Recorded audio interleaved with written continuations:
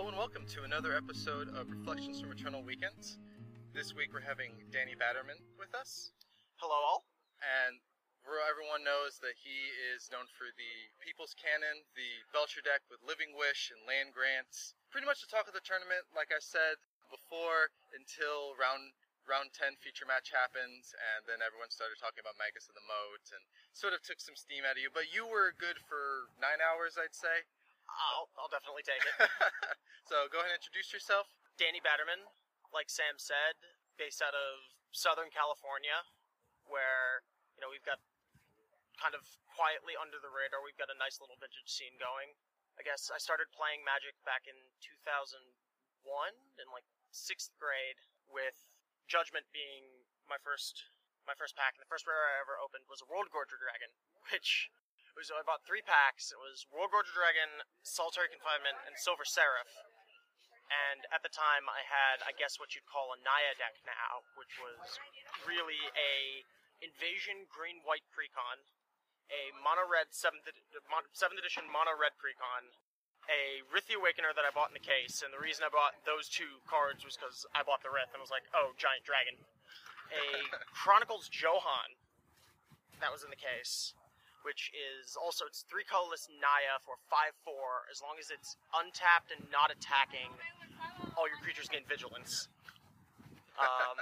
Legendary. Of course. And a Sunglasses of Urza, which is a 3-mana artifact that you could make white mana, red mana. It's probably 4th edition. I know it's white bordered. I still have it in in my childhood binders. And threw those all together. So that was my deck.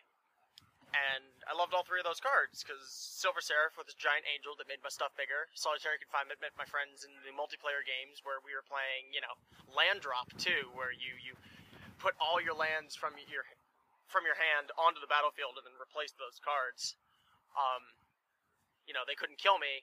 And then the dragon was a giant big dragon that, flew and trampled, and then after 1 game with it, and all my stuff got killed, and then all my friends killed me, I was like, this card's terrible, and, didn't need to throw it across the room, but, then when I equivalently threw it across the room, and then when I got back into Tournament Magic, found out it was banned in Legacy, I was like, why? This card sucks. It's like, oh no, this card's actually just broken. Okay. I then left and, kind of focused on other card games for a while at a high level. Definitely got something banned in one of those. Well, I got something limited to 1, and then it was eventually banned after I stopped really playing. And what game was that? It was Yu-Gi-Oh. It is what it is. I'm aware I might take some flack from it, but it was, taught me a lot. I made a lot of friends, and I won enough money from it to, when I made the jump back into Magic, I got in 2009. I got straight into Legacy off Cedar money from Yu-Gi-Oh! And things were a lot cheaper back then. My playset of Underground Seas were, for the playset, off eBay was $240. I remember you mentioned Show and Tell on the interview with Brian Kelly. I got those, it was around the same time. I got those for $10 a piece. Gotta find the niche. You gotta find the niche. Yeah, I also heard about me lamenting over all the money I spent, the $200 I spent on 8 duels in 2003, and prices are so crazy. And don't even downplay yourself about Yu-Gi-Oh. We all have to start somewhere, and it's just what you do, what you go into. Anyone's past, future, anything like that. I would never downplay somebody for playing the game. You can personally not like it. Doesn't mean that anyone who plays it is just doesn't know what they're doing. Oh, I thought it was actually just and at least from there have been some new mechanics that have been introduced since I've stopped playing competitively that are just you just kind of stare at. But there's one I don't even understand that it's a thing. I haven't bothered to learn it. I just know it's broken. But it was fun, and but it definitely helped, when I decided to really take the plunge. And my first deck, when I got back in, because I got destroyed at it at the UC San Diego Magic Club by my friend John, because I found it the very last Wednesday of the last week of my freshman year at UCSD. I found the club, and I was waiting around. I was like, okay, who's the best player? Not because I wanted to, like, establish myself as this big alpha, but it's, you know, I'm like, oh, I'm going to take over and come in and build this reputation. It wasn't anything like that. It was just, I wanted to learn. I wanted to get better. I'd been playing a game at the highest level for so long that I wanted to get back into that. They're like, oh, it's this guy named John. He eventually shows up, and I have, you know, what I call, like, casual competitive, where it wasn't really a competitive deck, but it wasn't fully casual. Like, it was kind of extended black-green rock-esque in the sense that it had Spirit Mongers, which was the first card I was ever really blown away by. It was still my favorite card to this day. And Pernicious Deeds, and, like, you know, Wild Mongrels and stuff like that, or Chainer's Edict. But it also had things like Kokujo the Evening Star, because Big Dumb Dragon, and, like, Nezumi Grave Robber, because, well, you kill my stuff and I reanimate it, or Graveshell Scarab, because my older brother, his deck of choice was the Odyssey block Onslaught, mono black control, with, like, Cabal Coffers and Mirari and Corrupt and Mutilate, and Graveshell Scarab was just an unkillable threat against that deck. It's like, oh, you kill it, and it's just dredge 1, and it's a small dredge, because you don't want to dredge too much. You don't want to deck out. You don't want to deck out. The Grave Troll with that dredge 6 is too much. This is my thoughts back when I was like 12. No, that's perfectly or 14. So it's dredge 1, and it's a 4/4. It's unkillable. And did you know the trick where you pay the 1 and hit the draw, and then you dredge it to replace it? Yes, I did know that trick. That was back when you could stack damage too, so it was even better. Yes, it was. You know, this guy who's now my friend John shows up, and he goes, "Oh yeah, I just built this new deck, and it's dredge. It's Legacy Dredge." And I get ruined. I get destroyed. And I'm just sitting there, and I'm like, this is the most disgusting thing I've ever seen in my life. I need to build this deck.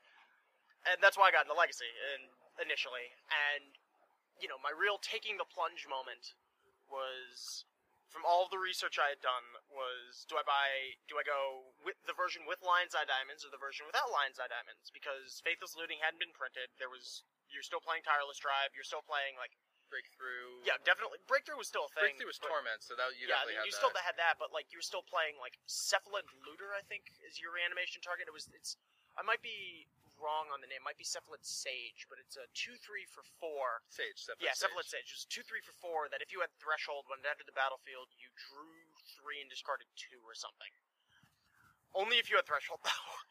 And not very difficult to do in the Dredge deck, but I decided to take the plunge and go for the more expensive Lion's Eye Diamond version and spend $15 a piece on my Lion's Eye Diamonds to take that plunge and buy the more expensive version. I love thinking about old card prices. It's just crazy. Like, not even that long ago, like a year and a half ago, I sold off a bunch of stuff that I didn't really need because I went out and visited my parents and I paid for my plane ticket with it. It was a good haul. And I saw in the case that the guy was like, okay, we can give you $800, but if you do store credit, you can get $1,200.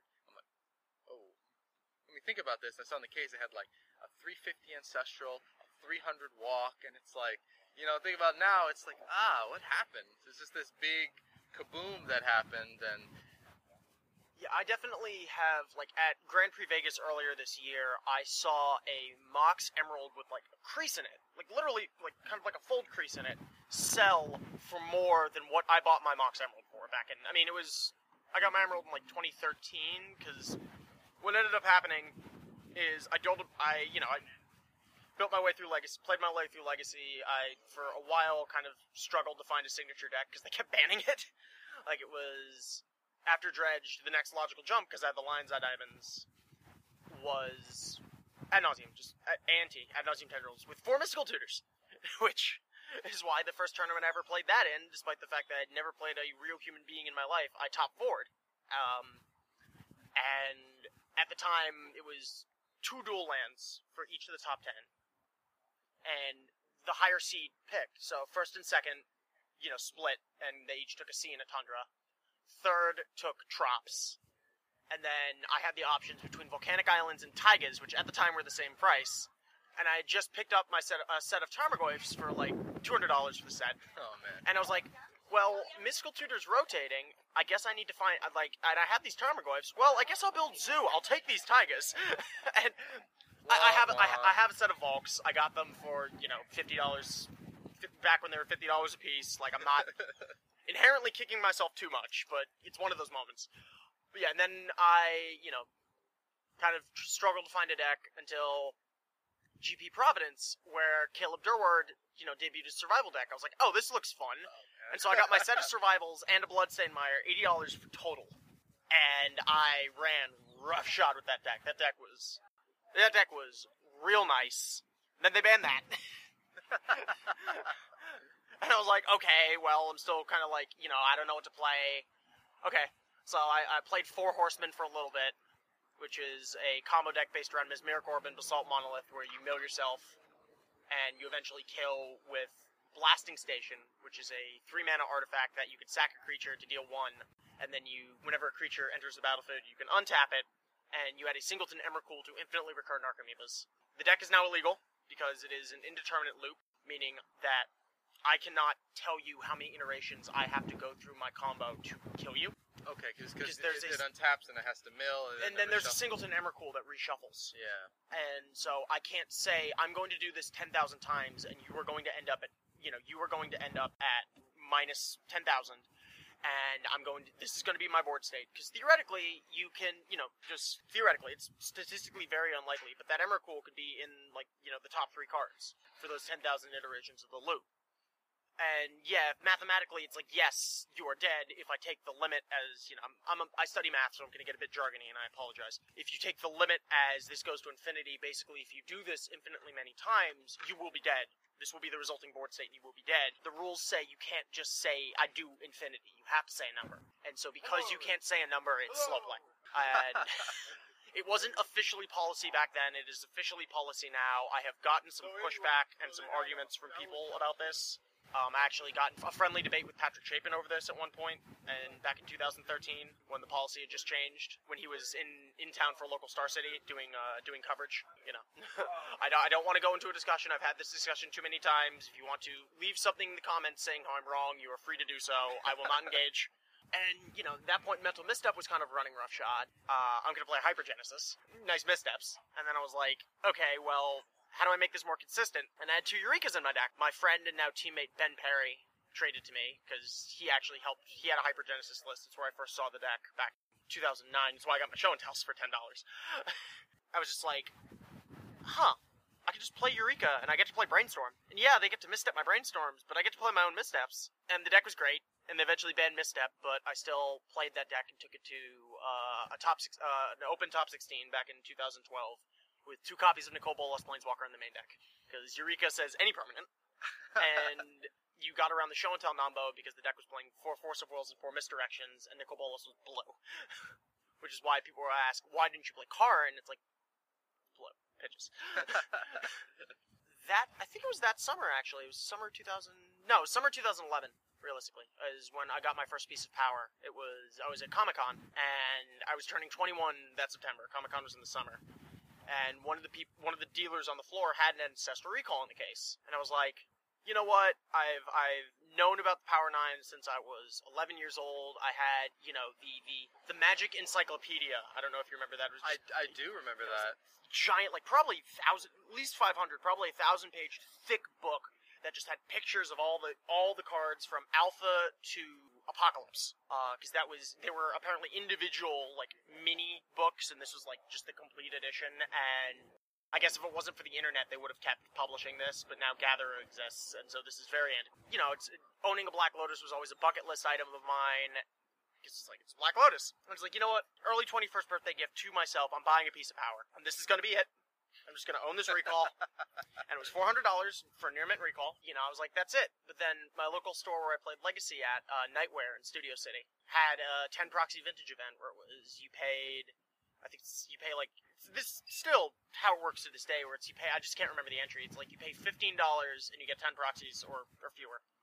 And if you pay $20, you get 15 proxies. You pay $5 more, you get 5 more proxies. I realized that because my Legacy collection was so large through just winnings and buying things when they were cheap and through the Yu-Gi-Oh! Seeder money, I had an extensive Legacy collection. I was like, hey, with this Ancestral Recall, I could fit in this tournament with 10 proxies. And I played a Paul Mastriano deck. It was Bugfish, like pre-Return to Ravnica Bugfish. So nothing, so no Death Rides, no Abrupt Decays. No, none of that. It was like Tarmogoyfs, Bobs, and a Sower of Temptation, like Singleton Sower of Temptation, but you also had like Tinker for Blightsteel, Vault Key, all of the Moxes, like 2 Jaces, a couple of Trigon Predators in the main deck too, I forgot about that.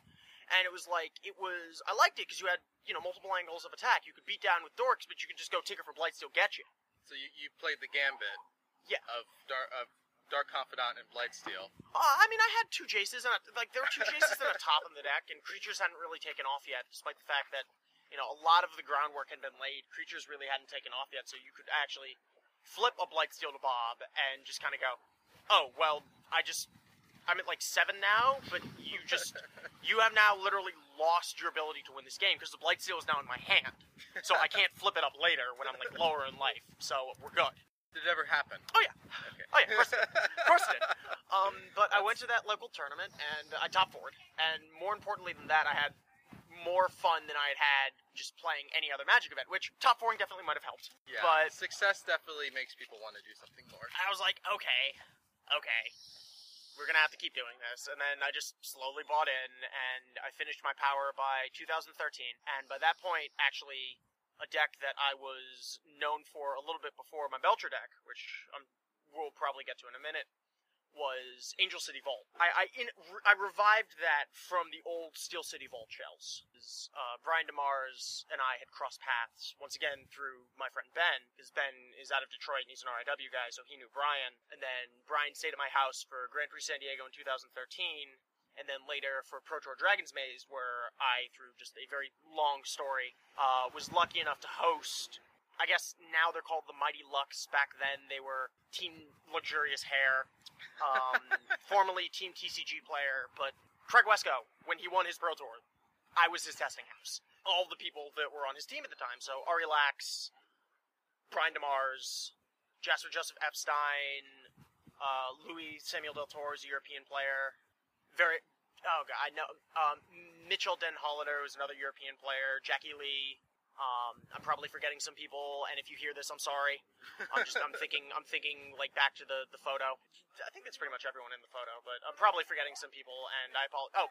Ben Isger, and Joe DeMastrial. They were not in the photo, which is why that wouldn't have helped. But so I got to know DeMars that way. Regrowth had just become unrestricted.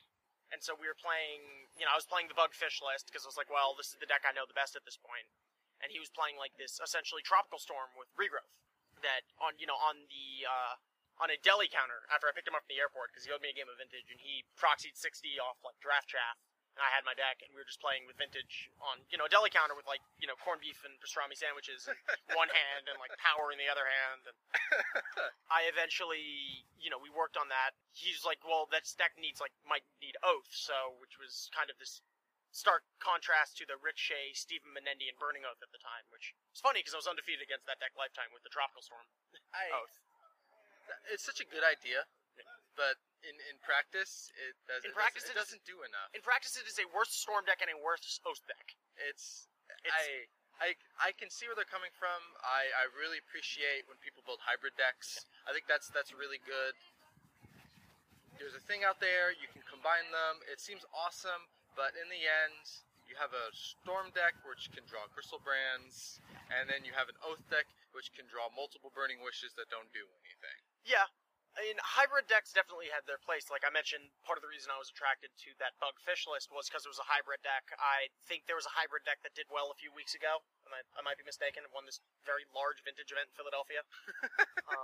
I don't know. Maybe I'm wrong. I could be crazy. I thought Stax won that event, right? Did it? That's what everyone's afraid of? Maybe. I mean, candidly, they should be. And scoreboard aside for Brian winning that event, it was like some absurd number of the top 32 was Workshop, and it's not, which I'm sure we can get into format health a little later, but I would like to see some things change, and that is one of the things I would like to see change. I like that there were no changes leading up to the event, but now that the event has gone through, I think something needs to happen. Oh, 100% agree. I remember last year, because one of the things I was mentioning was after that deck I built initially with Brian's help, from the list he initially gave me and came up with, I probably changed like 30 cards plus an entire sideboard difference. So like at that point I'm like, no, this is now my deck. Like, yes, there was the shell, and you initially invented the shell back in 2009, and then you kind of revived it after seeing a status of mine saying, I want to play with Time Vault again. And because you weren't playing Time Vault in that Tropical Storm Oath deck, it was like, I miss Time Vault, I want to play Time Vault. And I asked my friend, now teammate Kevin, what's the best Time Vault deck? He goes, oh, Steel City Vault. So I'm like, okay. I tested and tweaked that deck for a year and a half leading up to Champs. I knew that was going to be the first Champs I ever played was going to be with that deck. I put in so much work and got it so tuned, and it was so like rock solid against the field. Shops wasn't great. Like Shops was probably 50. It was very die roll dependent, but you know, as it is for most matchups. But comparatively to Storm, it was so much more favored because you only needed to resolve one spell. And it destroyed Bugfish despite the Null Rod because I knew how to play against that. It got featured in the VSL, and it got featured in the VSL post-cons, which is what I'm leading up to, but like, you know, Bugfish was actually a very good matchup despite the fact that you were an artifact-based combo deck and they had Null Rods, because what you did is you turned into this big mana control deck that wrote out Inkwell Leviathan, your Jace, and your Dak Fade, with sitting behind Misdirections and Force of Wills, and just free counterspells. And then they printed Concentric here, and the Delve spells happened, and the format just, you know, was like a month before, so a year and a half worth of, like, just testing. A year and a half worth of just tuning and testing and tweaking, just gone. And I still did, I came in 28th at that event, you know, which for... It's very respectable. You know, for first Champs, I started 1-2-1.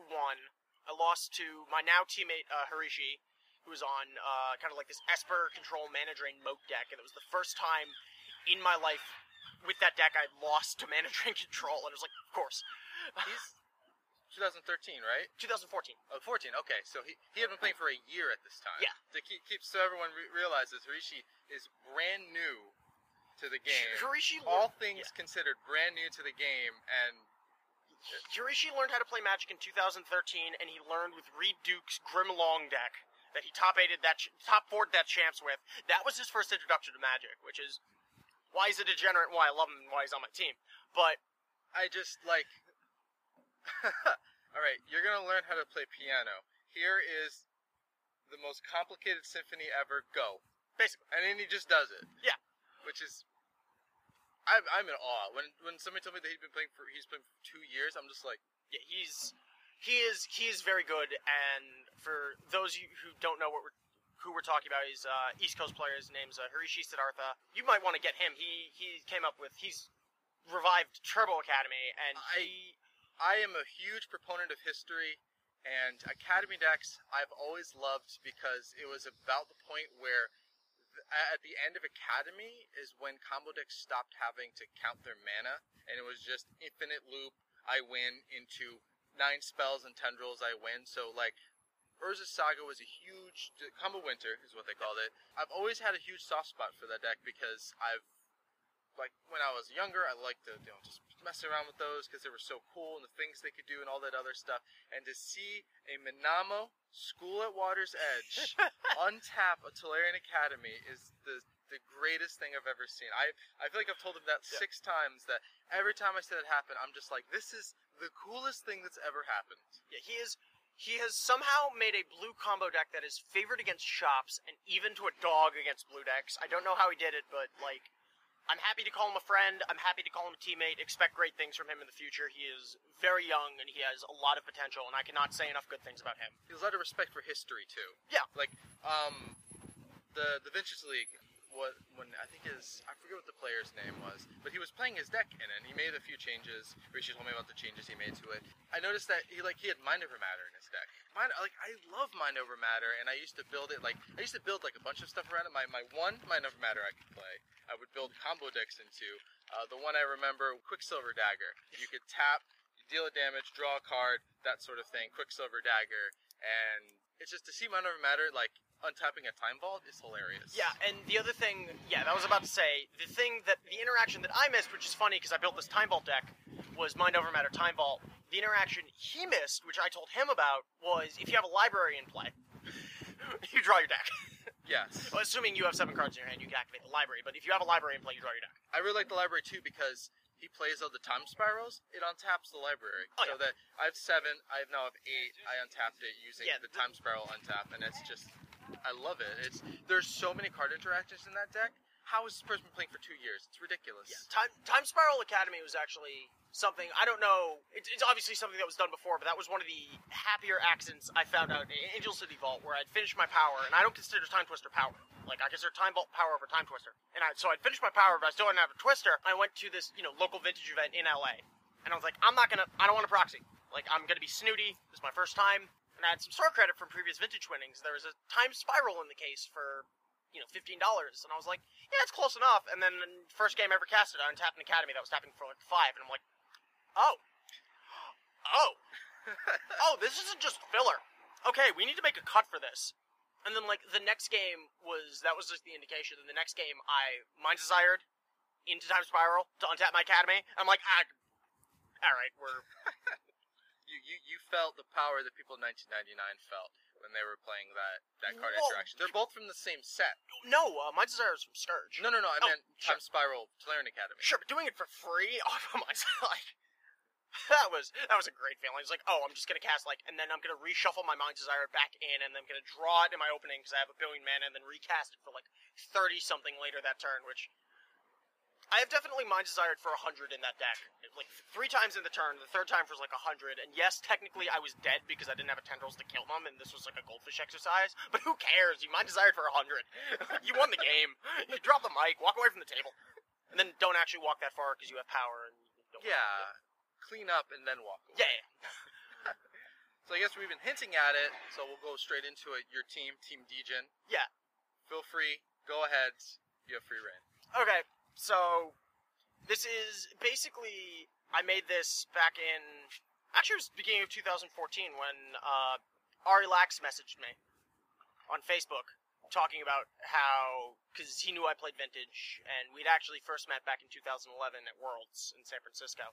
I introduced myself to him, and I gave him a hard time for a article that he wrote that it was a legacy ad nauseum deck with a transformational Doomsday sideboard, where he was like, yeah, no, this is just basically strictly better. You don't need to know how to because you just beat Counterbalance with Doomsday, and this was pre-Miracles. This is 2011. Way pre-Miracles. It's like, oh yeah, no, you don't need to know how to cast this card. You just cast it, and then you just stack Emrakul and Shelldock Island, and you win. It's not as hard as people say, and I'm like, alright, I buy it. So I played it in my first Star City Open ever, and every time I cast the card, I lost. That's usually needs to be the reverse. Yeah, it does, but realistically, it was, it was the single hardest spell I have ever resolved. It was... I think it still is. Yeah. I think it still is. Brian Kibler, who was sitting next to me in one of my matches, his opponent was like, what does that card do? He's like, black, pay half your life, the game ends. We don't know who wins, but the game is now over. So I gave him a bit of a hard time for that, because I definitely did not perform as well in that tournament as I theoretically could have if I had a real sideboard and I wasn't casting Doomsday. But he messaged me in 2014, and he was like, yeah, you're right, Vintage is great, I'm just a giant fish for not buying it earlier. I don't know if he actually said that might be me spicing up the story, and I'm saying that to cover his tracks, but he was like, yeah, Vintage is great, and I was like, what's making you say this? He goes, there's a local shop in Boston, because he lives in Boston, that's down the street, that has unlimited proxy Vintage for $5, once a week, and I've played it, and it's just the best format in Magic, which, accurate statement. And so I kind of had this genesis of working together, and what it is, ideally taking Pro Tour level, preparation, applying it to a Vintage setting. It's Vintage champs for, I realistically only play Vintage and Legacy. I actually played in the Standard Grand Prix in San Diego, because it was a hometown GP I guess almost a month ago. It was a month. I actually was at that GP. I just played the Legacy side events because I don't really like Standard. I didn't really like Standard. I don't like Standard very much. I didn't like Standard then, but I borrowed literally every card, which led to people thinking I was, more of a foil pimp out guy than I was, because all of my nieces, my flip nieces, were Comic-Con nieces. The guy was borrowing from head Comic-Con nieces, so, But I played it because it's look, I want to get in 9 rounds of Magic before I fly across the country in 2 weeks and I'd play what I thought was going to be 9 rounds of Magic ended up being 10. Actually, well, I scooped in the last round, which we'll get to later, but so effectively it was 9. 9 rounds of Magic, and I don't want my mental endurance to be shot, because I knew I was playing Charbelcher. I knew I was playing Charbelcher since April, when I found the list. You were handed the tech down from the heavens. Yeah, I was, and as I mentioned on the Eternal Weekend stream, it was 3 a.m. I was running around my room where I lived with my girlfriend, screaming how I broke the format, and, I knew, I literally hadn't changed a card main deck card since April, and I knew I was playing that list. I knew it was going to be very sequencing heavy and very demanding, and I didn't want, to be sitting down in round 9 playing for winning in, because I couldn't draw in, just have my brain running down my ear, because I've been, playing this deck all day, and that I hadn't really put in any tournament reps with, because I didn't want the list to get spoiled. So that's why I played the Grand Prix. The genesis of the team was, you take Pro Tour level testing, you apply it to this tournament, which is our Pro Tour. No one else is really doing that. We'll just be better prepared, and we'll be like, if you follow Pro Magic, we'll be like effectively what Channel Fireball was back in like 2010, 2011, 2012 during that run of like, 2 or 3 years where they didn't fail to put someone in the top 8 of the Pro Tour because they were the only super team that was really meeting up and putting in this level of work. And so they were just better prepared than everyone. And then they were good enough players that it just showed. The goal was to do that. It was obviously, because you had people, like Ari he was obviously had to be more focused on Pro Magic. It was, you put in as much time as you take it seriously, but put in as much time as you need. As it expanded, it's now like non-committal in the sense that it's, I want to help my friends, and if they have other ties to other teams, it's just like, okay, like, you can, like, I'm not asking for exclusivity, but if we, keep what we say here, unless, you ask permission, we say go ahead and share it, but if it's in, if it's on our page, it stays on our page. It started off as myself, my friend Kevin Long, who is an LA kind of fixture, because he's been playing Magic since mid-2000s. He's also just this Eternal degenerate, and he's the judge for all the Eternal events, because he's... Oh, excellent. All the events are staples, are staples based, for like dual lands and Jaces and Tarmogoyfs, and he owns all those, and he owns all those in foil, because, he's a degenerate. There was a point in 2013 where he got a deck tech, and it was like mono white stacks in Legacy, and he was playing like 2 Tabernacles, because he just finished his playset of Ravages of War. He's like, yeah, because the deck wasn't expensive enough already, I added a second Tabernacle. Like, very tongue-in-cheek comment, but that's, he's a degenerate like that. What year was it? 2013. It was so they're only $200 back then. Yeah, San Diego. It was Star City, San Diego. Yeah, they weren't as expensive as they were now, but they were still, like, a non-zero amount of money. Yeah. And it was one more than the normal list required, but he's like, I've got to, why not? English, of course? Yeah, of course. No corners cut. Yeah, and he's an EMT also, so this also talking about the quality of person he is. He works 24-hour shifts and saves lives, and then despite the fact he's dead tired, he comes in and runs, like, Magic events. Like, honestly, TOs, I think, is the best part about the vintage scene, is that Brian talked about it a bunch, and it's like, people who keep everything going and make sure events have good price support, it's great. I love it. Yeah, agreed. Yeah, thank you all for your work, for what you do for running events. And for those of you, full disclaimer, I am a judge. I have donned the black shirt and been on that side. This is not me trying to stroke my own ego. This is, most people aren't aware of how much work it goes into and goes on behind the scenes, and how much candidly of a dumpster fire it can be. And the world is burning down, but the players don't, sometimes get a hint where it's like the round is delayed a little longer, but realistically the fact that if a round's delayed like 15 minutes, if it takes 15 minutes, there is something chaotic going on and something hectic, and the fact that it's only 15 minutes is just a testament to the hard work and the dedication of these people. And for theoretical money, like yeah. They get the foils that have a high value. No, not always. No, that changed. You no longer get foils at comp for Grand Prix. Really? Yeah, that changed back in 2000. Might have been the beginning. No, it was the beginning of this year. That changed. They don't get foils anymore. They get paid cash. Oh, okay. They can get cash or credit, but either way, it is still, for the amount of hours you put in, you're not doing it to make a profit. You're doing it because you love this game and you love helping people. And it is oftentimes thankless work, because not many people outside of the program or outside of people who have done this ever really try to ever really thank these people. You hear a lot of the the judge screwed me over stories. But you never hear... focus on the negative more than the positive. Right. These guys are great. Going back to Kevin specifically, the way he and I think is, we each kind of have this idea, and we both are, and it's both a solid idea, but it's like, I'm 135, he's 246, and so when we talk about it, we just fact-check each other, and things line up beautifully, and until the day where I have to hang up my spurs, as it were, because I'm hoping to one day work at Wizards, he and I will probably be on lockstep at Champs until one of us stops. We were in lockstep last year with Angel City Vault.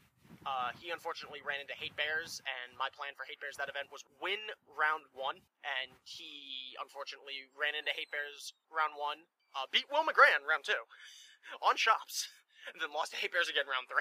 Oh my god. And he would have been on Belcher this year, but I got a text on Friday, and I said this on coverage. I got a text on Friday saying how he had a sinus infection, and he couldn't make There's no way you can concentrate with that. I don't know if you've ever had one, but... It's not even that. It's you can't get on a plane. You can't... Really? No, it's the pressure will, like... Oh, wow. The pressure does bad. I don't know exactly what it does. Dangerous. But it is medically unsafe to fly if you have a sinus infection. And he knows this because he's an EMT, so he's like, I can't go. And I was just like, I got a text, and I kind of knew it too, and I was like, YOLO? He goes, no, too much of a risk, can't YOLO it. Yeah, I just, all my experience with judges, I love it because it's like their parents, honestly. Because I saw, at the Grand Prix, I saw so many judges, like that second judge yell happens, doesn't matter what event they're part of, they're just dart right to it, and that kind of dedication, that it's not even like, no, I never saw a single judge like look at it and be like, oh, that's not my event. No, they always were just right on it, and it's definitely a labor of love, and if you haven't thanked your local judge lately, please do. Yeah, typically the only time where you say they would walk by is if they're in the middle of another task, and for the sake of tournament efficiency, like handing out match slips, and for the sake of the speed of the tournament, that is a more important task at the moment, and they have to fill it, or they're in the middle of like putting out a fire that the players don't know about, but there's a theoretical fire going on. It's not a slight. There is a point where yes, judge calls are important, but one judge call does not take precedence over the entire event. So that would be, typically you wait like 30 more seconds and then another one shows up. So yeah, that's why Kevin's great. That's why Kevin is great. He's just a great person. He's a great player. He's just great lines of thought. He can play. He's played so long. He can play any deck fairly well. The next person was Ben Perry, who is kind of, I guess, the unsung.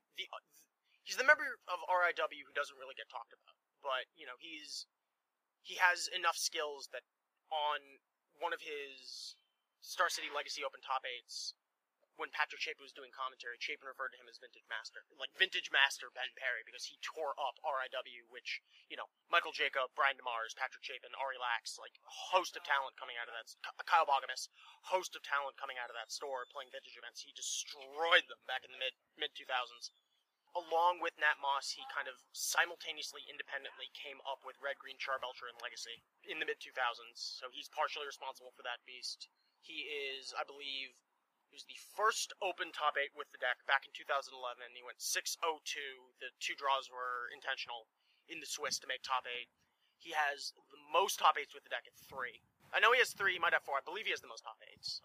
I'm sure I'm going to get fact-checked on this, on both these statements, but this is what I believe to be true. Either way, he is a fantastic player. He's also a great person. He's taken time out of his day to, like, back when he lived in Los Angeles, drive bear through LA traffic for no personal gain to help me on the earliest shell of my Eureka deck.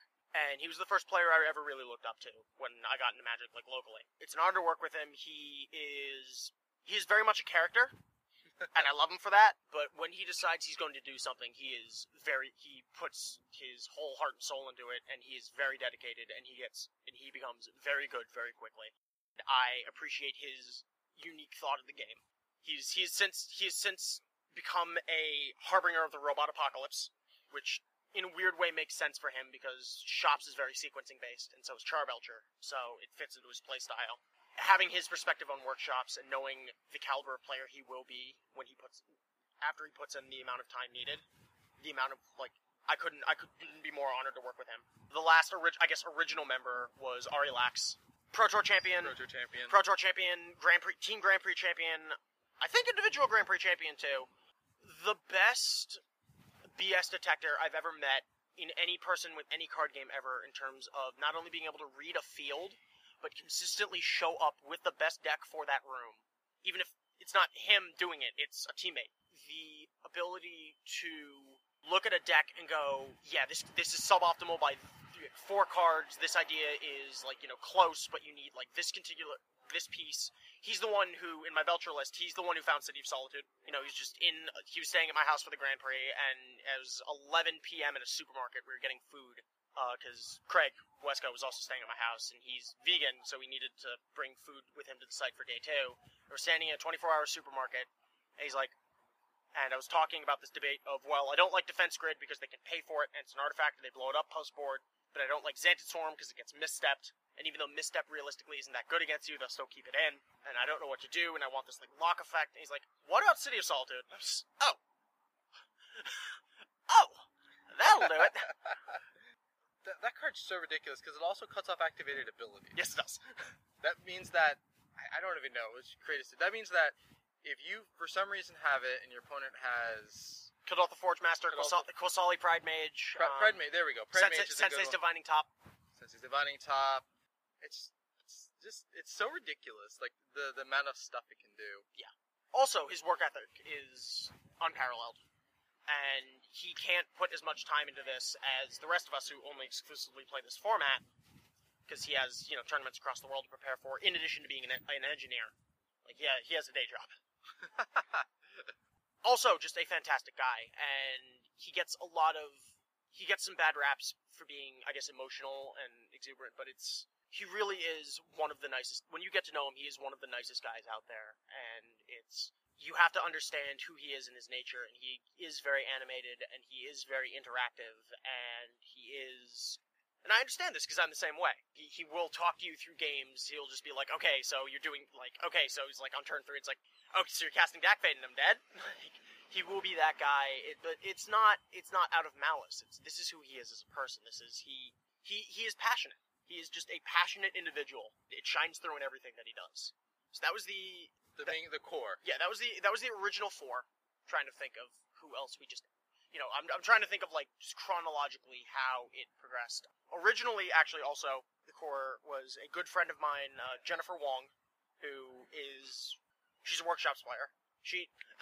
I feel like I have failed. I taught her Eternal Magic.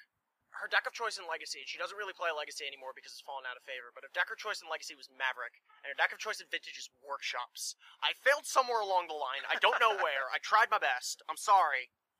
Public apology, I'm sorry. At the time, she's one of the best when she's on her game, because everyone has their off days. When she's on her game, she's one of the best workshop players in Southern California, and for a long time, she was the only workshop player in Southern California, so that was an important resource to have access to. She has since left the team due to obligations of she is a lawyer. She's busy. A lot of Magic players are lawyers, I've been finding. Yeah, the law is very, you know, at least the groundwork, it's very logical, and it also, at least for Eternal, it's because things don't necessarily change that often. It's when you are so busy, you don't have to relearn an entire format and rebuy an entire collection. It's, okay, I found some free time finally, I can go play Magic. Okay, yeah, she has since left due to work obligations. Then, some point in July, and I still can't believe he said yes, I messaged Joel Lim. Joel Lim, the 2013 champion with Merfolk, which was, you know, you can laugh, but that was a brilliant read for that field, because creature I'm just thinking about him in the painting as just like the best picture ever. Creature decks hadn't really caught on yet. They kind of started to catch on, but that style of creature deck where just you had so many and they became so big so quickly, and No Rod, candidly, which was a forgotten pillar since Brainstorm's restriction, it just, people were not prepared for it, and he sliced and diced his way through that field. And he played well, and he ran a little hot, because you have to do an event, but it was a brilliant choice for that room. I messaged him, because it's like, look, we are a bunch of combo degenerates, you know, and we need a fair deck player, we need a fish player, because at the time, Bugfish was the best deck in the format. Precons. Still precons. Yes. I'm assuming precons. And I messaged him, it was like, would you want to work together? And I had one interaction with him previously. It was at Grand Prix DC, the Legacy Grand Prix that Owen Turnwald won with True Name Nemesis. I talked to him because the Troll and Toad booth had the Ancestral painting. It had the painting, and I was like, all right, I need to know how much it's being sold. Like, I'm not going to buy it. It's clearly going to be way too much, but I need to know how much, like, they're asking for it, just for a baseline. Like, it's not for sale. I'm like, oh, then why do you have it? It's like, oh, the guy who won it is, like, working as a buyer. I'm like, Joel's here? Oh. And so I introduced myself. It was the only interaction I'd ever had with him. He said yes. He is also just, shocker, this is kind of a trend. Just a quality human being. One thing, he always goes out of his way to help his friends. He has a lot of great insight into the game. He had not been in Vintage that long since he won with Merfolk. He had been playing, like, back in the late 90s, early 2000s. Like, he was grinding PTQs alongside Patrick Sullivan in New Jersey. And Patrick Sullivan thinks, heads up, when he made an April Fool's status about quitting Magic, Patrick Sullivan commented, "You're one of the best people I've met in this game. I hope life treats you with nothing but, good things and happiness." And, it's kind of funny that P. Sully fell for that, but but realistically, it's like, he's got the Patrick Sullivan seal of approval, which is, at least in my mind, and for the people who know him, that is a very strong seal of approval. The one thing I will say I felt bad about last year was Joel was the only one not, out of the 5 of us who went at the time, was not playing Angel City Vault, so he had to play Merfolk again, because we couldn't find him a deck. And I still felt bad. I felt bad for not finding him a deck, because he put in so much work. I tested with him a lot, despite his very busy schedule. He helped me really understand the intricacies of those kind of matchups. And his range is a lot larger than that, too. Like, he played the Belcher deck this year, for example. Just another great guy, another very solid player. At a Toronto weekend last year, I went out to dinner with, and then started talking with, became friends with, and added him, Tom Dixon, who is just this East Coast Vintage phenom. Not only can he win with, like, the craziest decks that feature, like, Stasis, the new Planeswalker, the Teamer Planeswalker, Sarkhan Unbroken. He had regular Garruk in there. He had Fairlease. Freyalise. I just fell in love instantly. I don't know why, but I've always liked Stasis as a card. I guess I just don't like having friends at all. And I just was reading through the list, and I was just, there's like, 11 Planeswalkers? Something like that. 11 Planeswalkers. So everyone, when they think of Planeswalkers Vintage, it's J-Stack. And then he's like, well, what about these guys? And they're like, oh, you're funny, Tom. And then, then their Moxes don't untap for 5 turns. And they're like, okay, alright. Yeah, it's his ability not only to brew and to innovate decks is fantastic, but his pulse on the Vintage metagame is so good. Pretty much accurately predicted the field both at last year's Champs, which was huge because we pegged Workshop wrong, because at last year we were still working under the dated notion that Terra Nova was the best Shops deck, because that was the deck that that was the version of Shops that Bugfish didn't crush. We had failed to adjust to the fact that 4 Treasure Cruise Delver ran over Terra Nova like Usain Bolt going through a marathon. Like, it just boom, boom, boom, boom, boom. It was ugly. And so we hadn't adjusted to that, which led to a last-minute scramble at the dealer booths for 8 copy of Smelt. Which I did find, but it was definitely not something I had anticipated, and it was pretty stressful. I was literally about to start opening sealed packs of, like, M12, which were the only thing the dealers, like, a dealer booth had until I found them. It was, like, the last one, and it was Saturday night as they were closing. It was ugly. Yeah, also just fantastic guy. Lot of innovations, very correct read. He worked with Sullivan Brophy on the dredge list, both at the NYSE and at Champs this year. He will be extremely humble and take none of the credit. I actually talked to them about it. I was like, "Did you come up with that list?" He goes, "No, it was mostly Sullivan. I just helped out with." I helped out here and there, and realistically, it was, like, based on another list that I'd found in the past. Like, it was definitely not my work. Like, but he definitely had some say in it. It was once again, he might yell at me for this, but I think it was him that came up with the idea of the Barbarian Rings. Which he'll probably tell me that it was actually based on, like, another idea back, because he's very humble in that regard. Extremely smart, extremely quick-witted, really invaluable in terms of walking into a room. Just him and Ari together walking into a room. He has his pulse on the metagame, and then Ari figures out what's going to be the most efficient way to attack it. In his weekend staying at my house, because he couldn't go to Vintage Champs because he had to test for Real Worlds, he was like, yeah, the successful blue decks this weekend aren't going to be running 2 to 3 missteps, because Shops is going to be too much of a force, and they're not going to be able to self-cannibalize.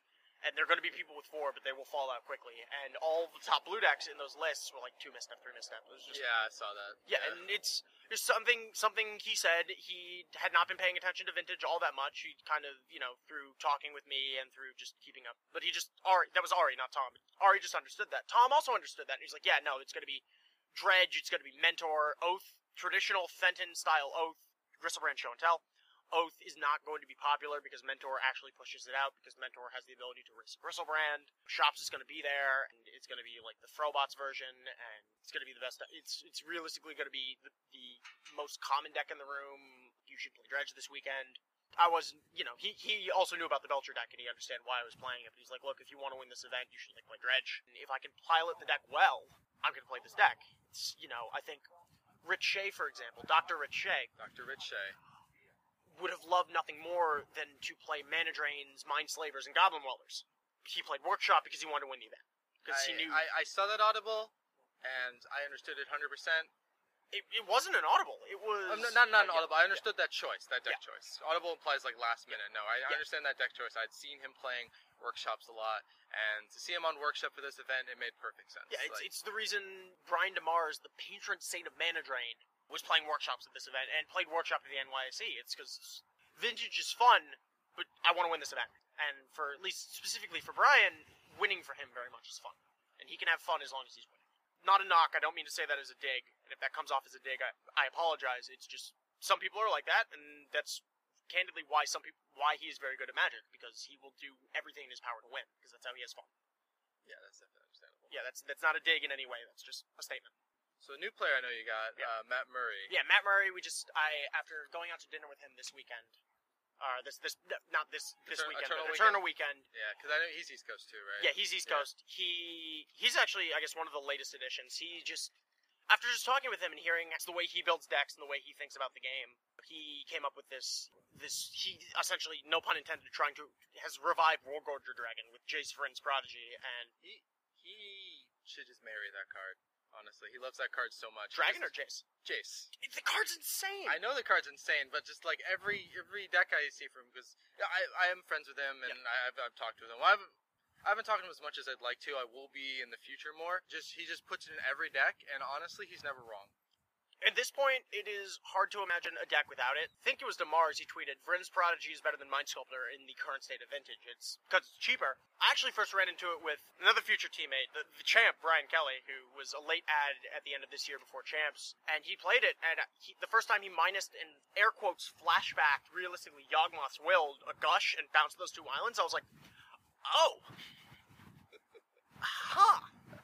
Well, alright, this card's real. I do like the fact that it starts as a creature, so it does have some balance to it. So I don't think it's overpowered. It's just really solid. The creature's also insane because it fuels Delve. That's the thing. It's like if the Delve spells weren't in the form, it's part of the reason why when Dakfane was initially spoiled, I was very high on him because of just synergies with Goblin Welder, unparalleled card selection, and just the artifact ability is great. But then the Delve spells got printed, and then it became, in addition to do everything he was doing, add 2 mana to your mana pool, and it was like, okay, yeah, no, this is the best Planeswalker in Vintage. It's the fact that the graveyard is such a relevant resource and a relevant zone, and having cards there is great, and you could, with the Delve spells, if you don't want your Jace to flip, you could control it, and just exile the cards, and then just keep digging, and it's a creature that slips under the Thorn of Amethyst and Shops, and can chump block if you need to, and just draws you to your lands, and just blocks spirit tokens. Does block spirit tokens.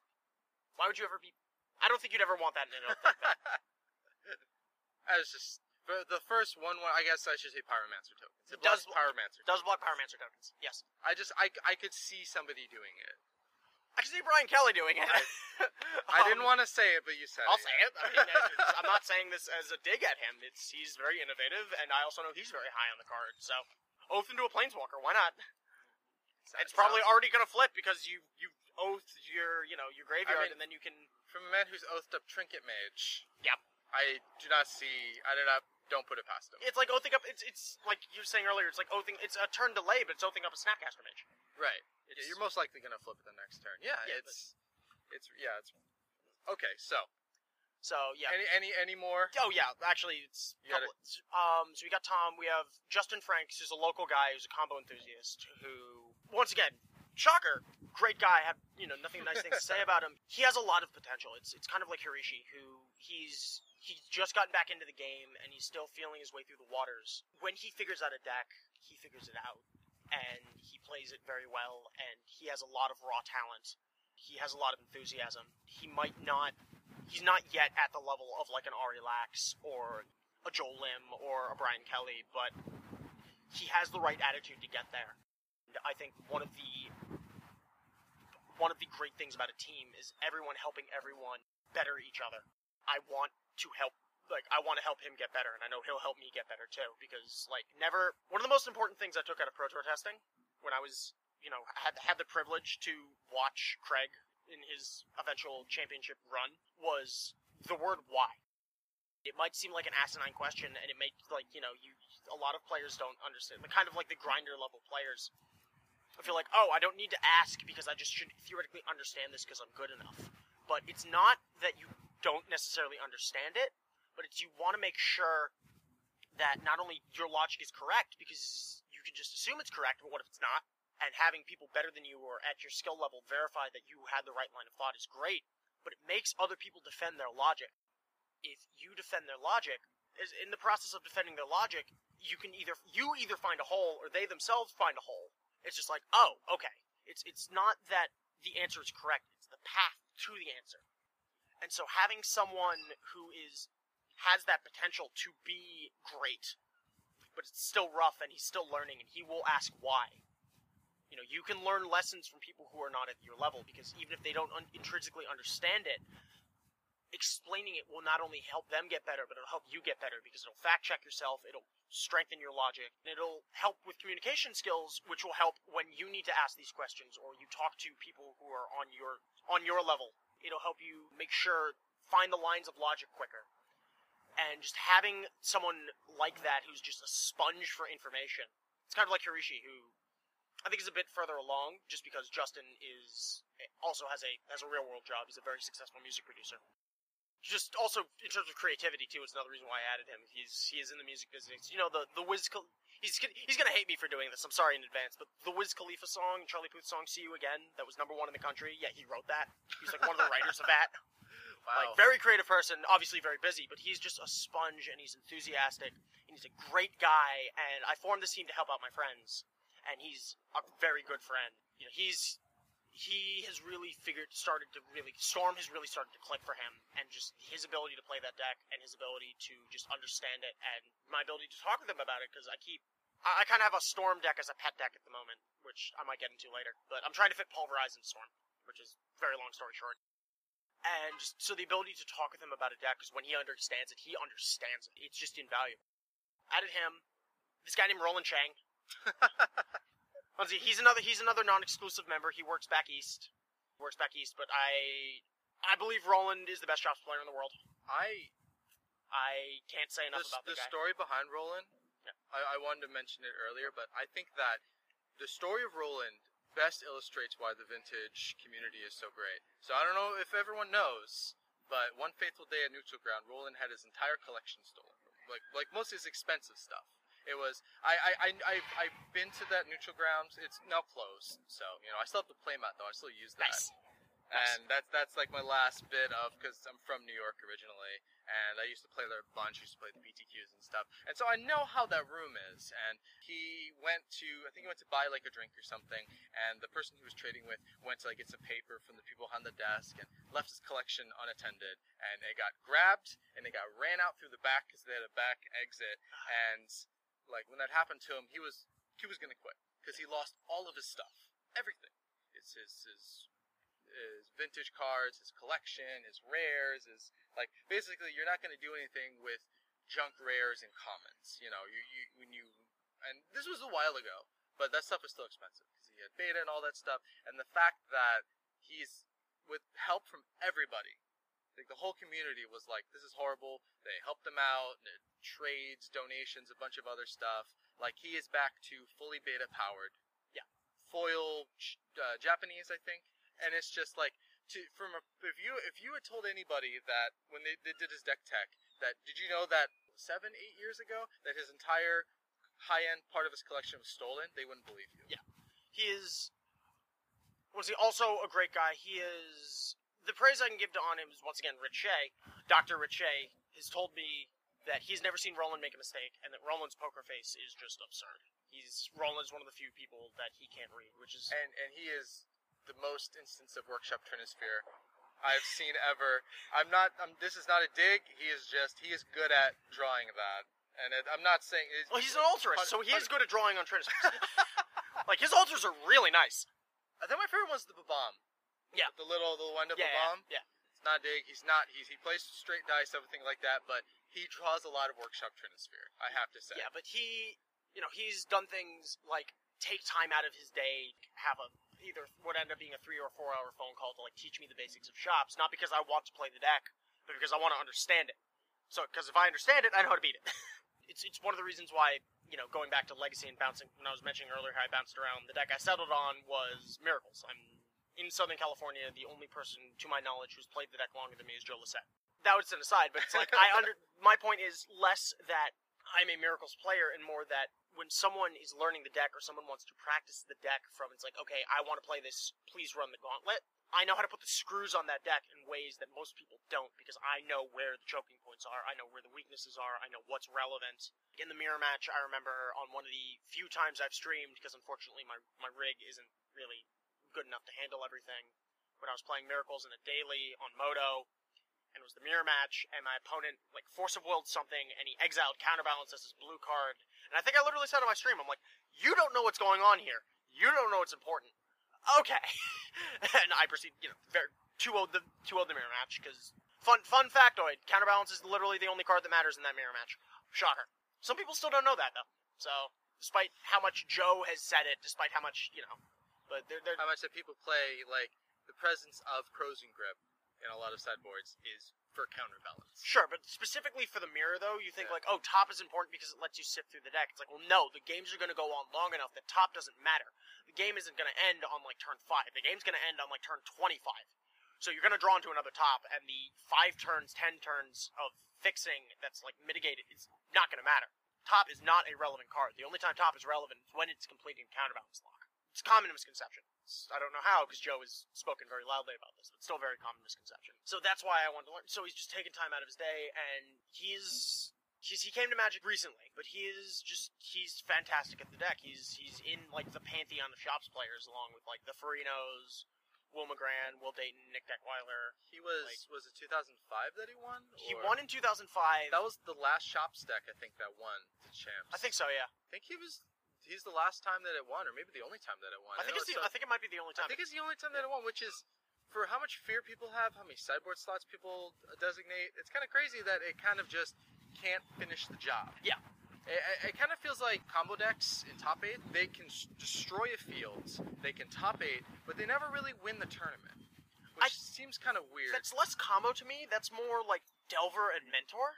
One of the things that, I'm pretty sure I got it from Brian DeMars, but one of the things he said was that in order to win a large vintage event, you need to be proactive and powerful. And Delver and Mentor are not inherently... Mentor is actually more powerful than the Delver decks, but... Mentor's like half a combo deck, honestly. Kind of, but it's realistically, their power is their consistency. They can't, as my friend James Vogel has said on Twitter, it's like, you can't quote-unquote vintage people. He said this tweet where it's like, turn 1 Tinker for Blightsteel, Force for Force, you got vintage, shuffle up, don't be salty. It's something along those lines with 140 character limit, but you can't vintage people. You can't do what Mark Toko did in whatever the deciding game was. It was either game 2 or game 3. I think they pushed it to 3. Whatever. I feel like he pushed it to 3. But either way, it was like Orchard, Lotus, Oath, Time Walk. Like, Delver cannot do that. Mentor cannot, like, they can land a turn 2 Mentor and then just, like, or maybe, like, turn 1. They can Lotus out a Mentor and, like, make 2 tokens, but it's still going to take you 3 turns. And, like, maybe Time Walk, and then, like, and then, like, Lotus out a Mentor plus, like, a land and a Mox and a Time Walk, and then, like, a Gush into an Ancestral, into, like, but it's, like, just this crazy, like, perfect... Win. Yeah, no, you can't. Oops, I win. You can't. So that, to me, is, like, combo decks can do that. It's part of the reason I consistently play combo, is I can do that. Also because it's fun. But... I definitely agree with that. But Roland won in 2005, like you said. He then won Legacy Champs in 2006, so he's the only Eternal Champion for a day. He's the only ever Eternal Champion. He then, I think his second Eternal Weekend back, which was 2014, he went undefeated in the Swiss and top-8'd. Yep. That quarterfinals, that was kind of rough to watch. I haven't really watched much of that event. Okay. I gotta be honest, because I was like on site, and then it happened, and then Cruz got hit. So it was like, at that point, it's like, well, I don't want to really watch, like, other than just for the sake of entertainment value, which is, fine. But I can't learn anything by watching those replays. This is not a relevant format anymore. Yeah, so Roland, Brian Kelly. Sure, he was heard in your interview. I can't say enough praises about him. I can't say enough nice stuff about the guy. And I do you agree, nicest guy to ever win Vintage Champs? Couldn't happen to a nicer person. Couldn't happen to a nicer person, I agree with. I'm not going to say nicest guy to win champs. Let me rephrase that, yeah. I don't know the winners I personally know are Joel and Roland. They're also incredibly nice. I don't know. I probably candidly can't even. I mean, I know Paul. I know. I've interacted with Mark Toko past weekend, but I haven't really met. I can't say I personally know all of the people who have won Vintage Champs. I'll rephrase that. Couldn't have happened to a nicer guy. Oh, absolutely. I'll say it like that. I'll take my moment to now gush, no pun intended, especially because he doesn't play the card. To just that deck that he won with. That deck was.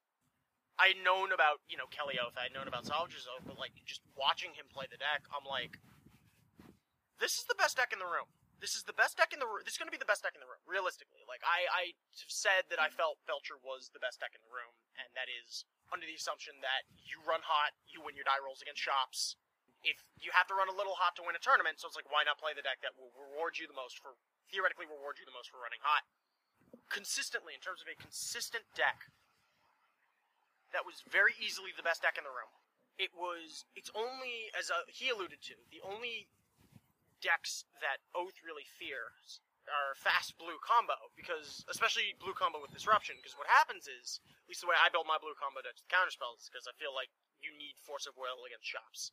They try to stick the Oath, you resolve a flurry of counterspells, and then either the Oath resolves, and they have to pass the turn, and then you untap and you kill them because they don't have counterspells. Or the Oath doesn't resolve, and they still don't have counterspells, so you untap and you kill them.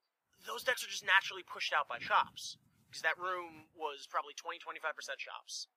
High percentage. And even if for vintage, a high percentage, yeah. And even if it wasn't like the entire room, it's the decks, because of how good they were, just started shifting the top. So the top table's shops percentage was probably even higher than the whole room's shops percentage. The deck literally just, you pushed out, its bad matchups were pushed out. So as long as you didn't get daggered round 1, and even if you got daggered round 1, you could pick up a loss. You can't pick up 2, because then you're dead, but you could pick up a loss. You're 50-50 against Dredge. You're favored against Chops. You're favored against every fair blue deck. You're favored, and that's what the room was. The room was Dredge, Chops, and fair blue decks. And you're favored against the traditional Oath builds, which was, we didn't think was going to be that much. The trial, there was a lot of it, but realistically, you're still favored against the traditional Oath decks, so and it attacks from so many different angles.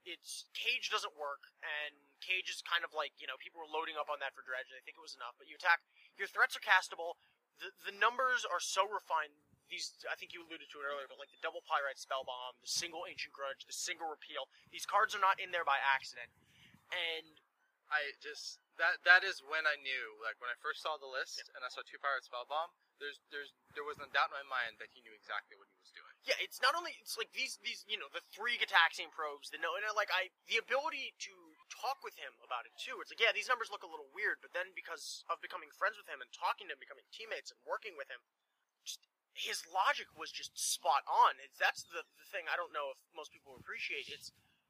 His logic is flawless, and he can take that logic and just apply it to a normal and regular deck. Or he could just break the metagame, which is candidly what he did. He broke the meta for that room, and people aren't going to realize it, because the deck is, especially because of how stretched the mana base is, how you only have 1 fetch land of each color, some of the more odd numbers, the deck is incredibly complex to play. I've been playing Miracles for a long time, so the lines are more autopilot for me, so this is not as true of a statement, but I am more mentally exhausted by playing 6 games with this deck than 6 rounds of Miracles. Every game I lose, I feel like it's my fault. I feel like it's like I could have won this game at some point, and I don't know where I messed it up, but I messed it up. He does all these lines that I just don't even see. I watched him Dak Faden, and then I was like, oh, he can just discard those lands. But I forgot he had Salvagers in play. So, it was like a Spellbomb and a top. He just discards Spellbomb and top and just regrew both of them. Yeah, and it's like, I didn't even see that, and all the cards are on the table. Yeah, and it was just an automatic decision for him. He mentioned it in his tournament report, which is now live on BlackMagicGaming.com. I read that this morning. It was great. But the play that actually on the rails, I was just, oh my god, the play that I believe won him his match in his semifinals against Paul Mastriano was when he had his game 2, when he had his Sphinx of the Steel wind out. He was down a game, so that's why this was so pivotal. He's got his Sphinx out, and Paul metamorphs it, and he's like, okay, while the metamorph is on the stack, because you're clearly going to copy my Sphinx, I'm going to flash back my Ancient Grudge, I'm going to blow up your Arcbound Ravager. So that way you cannot, sacrifice another artifact, like a random dead sphere, and put 2 counters on your Sphinx, and therefore win the race and make my Sphinx unable to trade with you. And I can't Ancient Grudge the copy of your Sphinx, because it has program. And that was just I was just like, oh my god, I don't know how many people saw that. I haven't watched I've seen the match, but I haven't watched fully watched the commentary. It's kind of late at night. They didn't really make it very apparent that he was doing that on the stack, to be honest. That was just such a subtly brilliant play that I believe won him the match, because I don't think if he missed that play, I believe he would have lost that game, and he would have lost the match. And Paul, I believe, was favored against Grixis Thieves. I cannot remember his name. I don't mean to knock the guy. I'm sure he was played very well. You don't make it to the finals of a, basically 500-person event and not play well. But I don't understand how Grixis Thieves made it to the finals. That is not a deck I pegged as a good deck for the room. Mana Drain, in my mind, has been realistically unplayable since Bugfish was a deck. Congratulations to him. Kudos to him. Great run. I'm still shocked your deck made it there, and I think, and as soon as he beat Sullivan, every one of my friends on the rails were like, okay, the winner of Brian and Paul is going to win this tournament. Yeah, I definitely like the deck. I watched this match. Basically, he blew him out twice on just really well-timed Notion Thieves on Joshua Ravitz. He blew him out on, first time was a Jace, second time was a Dak. And he just had 2 really well-timed ones. Maybe he had good, I don't know. It's just, it comes from such an angle that if people don't expect it, it destroys them. And I have a feeling that he probably was leveraged that throughout the day. Maybe it also, he might have leveraged the fact that people were underprepared for Big Blue, because Big Blue realistically is less threat dense and draws fewer cards than the Delver and the Mentor deck. So it's that's why, in my mind, it's not, those style of decks, like the Mana Drain control decks, are not playable anymore, because you are less threat dense and draw fewer cards than the dominant blue decks of the format. Why am I playing a suboptimal version of this deck? Once again, good on him. I don't know what his matchups were for the day. I'm sure he played very well. I agree with what Brian said in his past interview with the Fate Sealing and the Jace. That was very much I didn't see it, and when he brought, we didn't even talk about it beforehand, and when he was talking about it, I was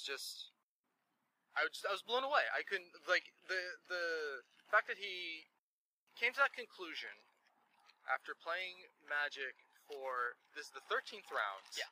Having gotten up at 4 in the morning, it being midnight at that time, that he was like, oh, I understand exactly what he's doing, is just... Right, and this is what I alluded to earlier about his intuition and his insight, the way he sees the game, and how he, because of his unique perspective and just his fundamental understanding of how things work, he's able to do things that most people would write off, and do things at such a subtle and nuanced level that people, Hirishi, who also is on the team, and I talked about him earlier, which is why I didn't really go into him in my overview. And I apologize for that, Hirishi, but, we did talk about you. We gave you a ton of props, so he's definitely happy. He said he ran into that deck a lot on Magic Online as soon as Brian won, and that deck is not something you can pick up. The reason I didn't pick up is because I realized in the 2 weeks I knew about the deck, I could not play that deck at the level I would need to win champs with.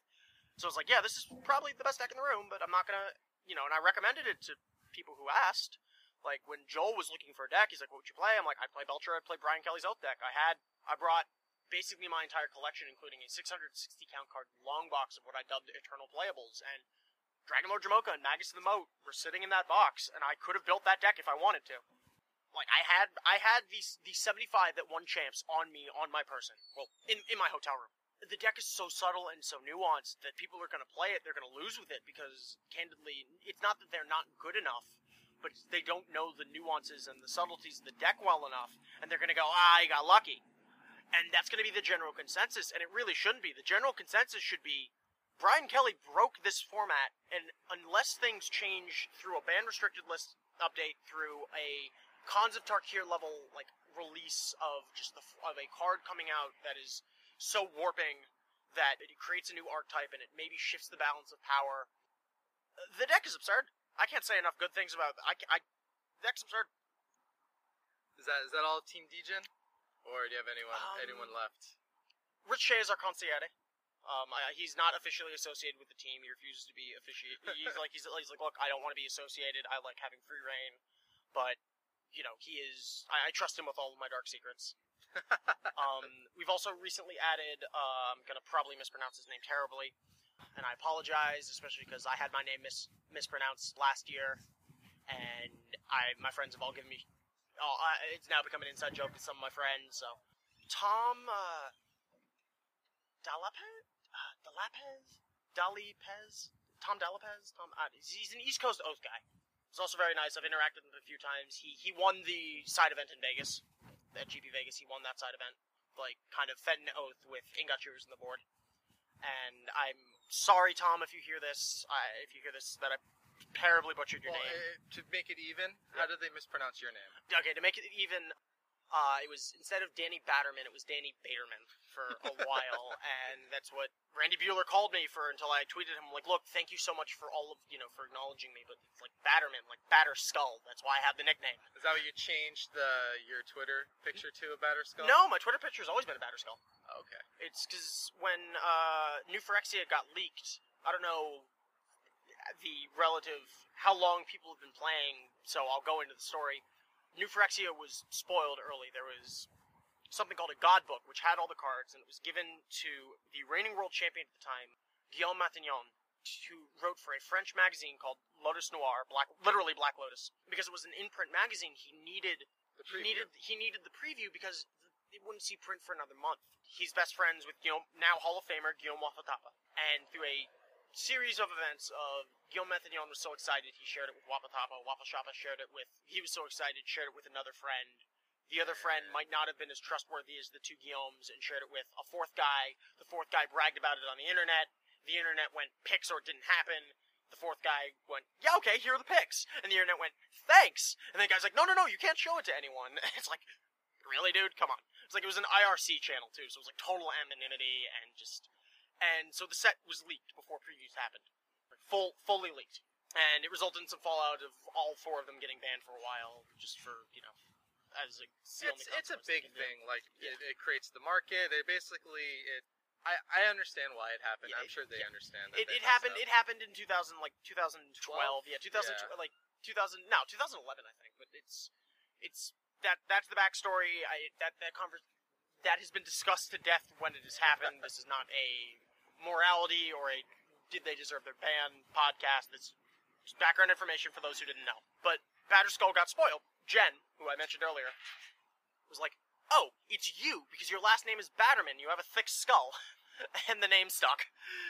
And realistically, that's a better nickname than, say, Princess Buttercup, which is a nickname of East Coast judge and Pro Tour Top 8 competitor Rob Castellan. There's a story behind it, I won't get into it. But so in the grand scheme of things, I will take it. I'll take it, and that's... We could call it your invitational card. It is I've made that joke. I've made that joke with people, and they were like, how would you design your invitational card? And I just list off the text of Batter Skull. And they're like, oh man, that's really innovative. Like, especially when I said Living Weapon, they're like, oh, Living Weapon, that's really cool. I never would have thought of doing that. And then it kind of sits there for a minute, and they're like, wait, that's just Batter... And I just kind of, give this, the spread, and I'm like... And then we just picked up Mike Danielson, who's another Detroit player.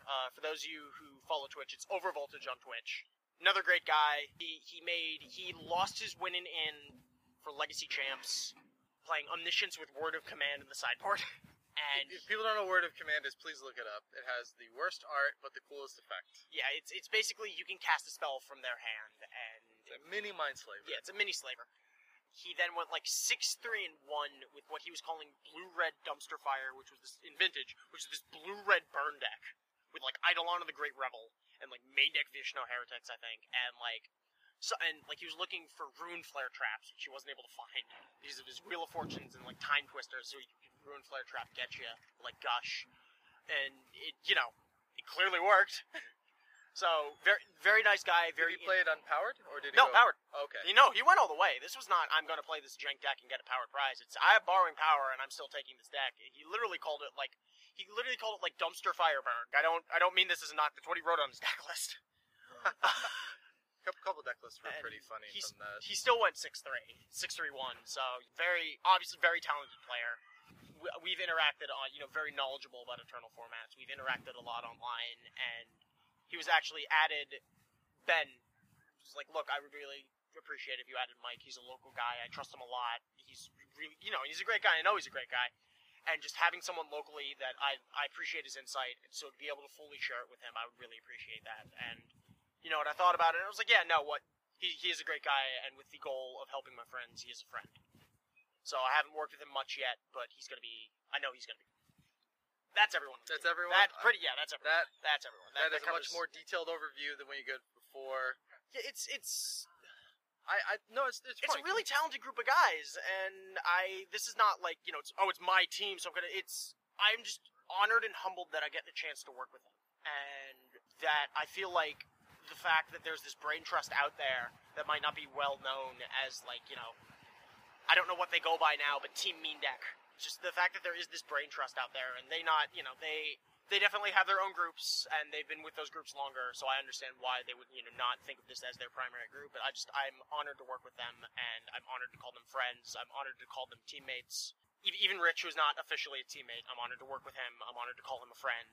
I think it's just a hopefully very positive force. He's an adjunct team member. Yeah. No, it's concierge. It's the best way to describe it. And I think it's going to be a very positive force for the game and for the format, and I hope that we're going to do some great things. I definitely expect a lot of more great stuff. So, speaking of great stuff, the reason why I messaged you to have this interview, your deck, your creation, I love the name. Yep. The People's Cannon. Ben Perry, he is a drunken vigilante, shooting villains and fiends with a cannon. That's what he calls the deck in Legacy. I'm just a disciple. I'm a disciple of the cannon. It is not my name. That is his name. It is a deck for the people. So the main deck you said you've had since April. I actually came up with the deck. The main deck itself I've had since April, but going back, I've been sitting on the deck since 2012, which I said at Champs, but it was a DeMars article. He referenced the deck. It was called Neo Academy. He referenced it, and there was a list in the article, but I didn't look at the list because I saw it describe it, and I was like, as a deck building exercise, it's a fun deck building exercise, and he mentioned Time Spiral and Academy, and I was already doing that in Angel City Vault, so I was like, okay, there's now a deck based around Time Spiral Academy. I love it. So as a deck building exercise, and as a how close can I get here, I made the deck on my own, and I was pretty close. I had the maps, I think, the cards I didn't personally have from the list that was featured in DeMars' article was he had 3 Voltaic keys initially. I was at 2. He had a Singleton Cunning Wish in the main, to have a Cunning Wish board to get things like Stroke of Genius with all of your mana, to get things like Teferi's Response if they messed with your Academy. I love Teferi's Response. It's actually ironic that the list I first saw started with a Wish and now has ended with a Wish, but it was a full-on Wish board, and I didn't have that because ironically enough, I'm not a huge fan of wish boards, because I like actually having a sideboard for stuff. I don't like having, a 6-card sideboard. I like having, I was at 12. Realistically, theoretically, you could be at 13 if you wanted to bring in the workshop. But yeah, 12 is not unreasonable, but 6, 5, that's a bit much. That's a bit too low. So I sat on it, because it was a blast to play, but I'm like, this deck can never beat workshops. This deck can never beat workshops, and then I've just been sitting on it, and I always thought it was reasonable. And, I played it on various online clients a few times. 2014 at Champs, I ran into Randy Bueller, and he and I had crossed paths previously just, because if you have enough professional friends, professional players who are your friends, and then when you hang out with them, it is a small circle, you'll eventually run into each other. And so he and I had crossed paths previously. So I mentioned, I was like, hey, and especially because at the Grand Prix in Los Angeles that I had judged 2 weeks ago, I went up to him, and we had interacted before, but I was like, I'm the guy who made, Menendian's deck. Because Menendian, Dave Williams, and Ifro were all playing Angel City Vault in the VSL for that week.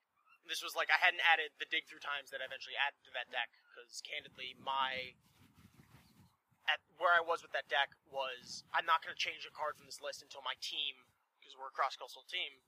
So Ari, Joel, Ben, Kevin, and I were in a room together for the first time, and we could talk about it. I wasn't changing a card. Then I kind of had to change cards, because delve spells. But so he knew me from that interaction. I went up to him and was like, say, you're playing in the VSL. It's like, you don't have a lot of workshops in your metagame. Here's this list. And the thing that initially sold him was Pact of Negation. And so I sent him the list with, like, the time spirals, with, still had the 4 time spirals, with the Pact Negations, very rough, very, kind of the list I'd been sitting on since, like, 2012, 2013. He played it he goldfished it, he thought it was fun. He played it, like, the Moto Vintage Festival and lost in the finals to LSV. Not a bad, yeah. You accepted. You do. And then he started working on the list, and from how he tells it, he set it aside until Chris Pakula came up with diminishing returns, which realistically, he's talked about it a little bit, but he's right. There aren't really individual cards you care about in that deck. You're not a combo deck based on restricted cards. It's Black Lotus helps. I always kind of internally wince whenever I see the Black Lotus exiled, but other than that... It might have been on the bottom of the deck. Sure, yeah. But other than that, like, you're not relying on a single restricted card. You're relying on a bunch of unrestricted cards. So it's fine to remove them, and realistically, it's actually better than a normal draw 7 because you're removing a lot of air. You've got some air in play, you remove, at that point, the first diminishing returns, you're removing a lot of air, and then you're just drawing pure high-octane gasoline. It's like, oh, I'm gonna kill you. And so I was like, okay, this deck is now doing well. Like, I've been given credit for giving him the list. I have fully acknowledged the fact, and publicly, because as a deck builder, I would never fully take credit for another person's deck. I feel it's wrong. It's like, look, a lot of people had this list. Like, a lot of people were working on it simultaneously. I was just the one who gave it to the person who had a spotlight. So it was kind of credited to me.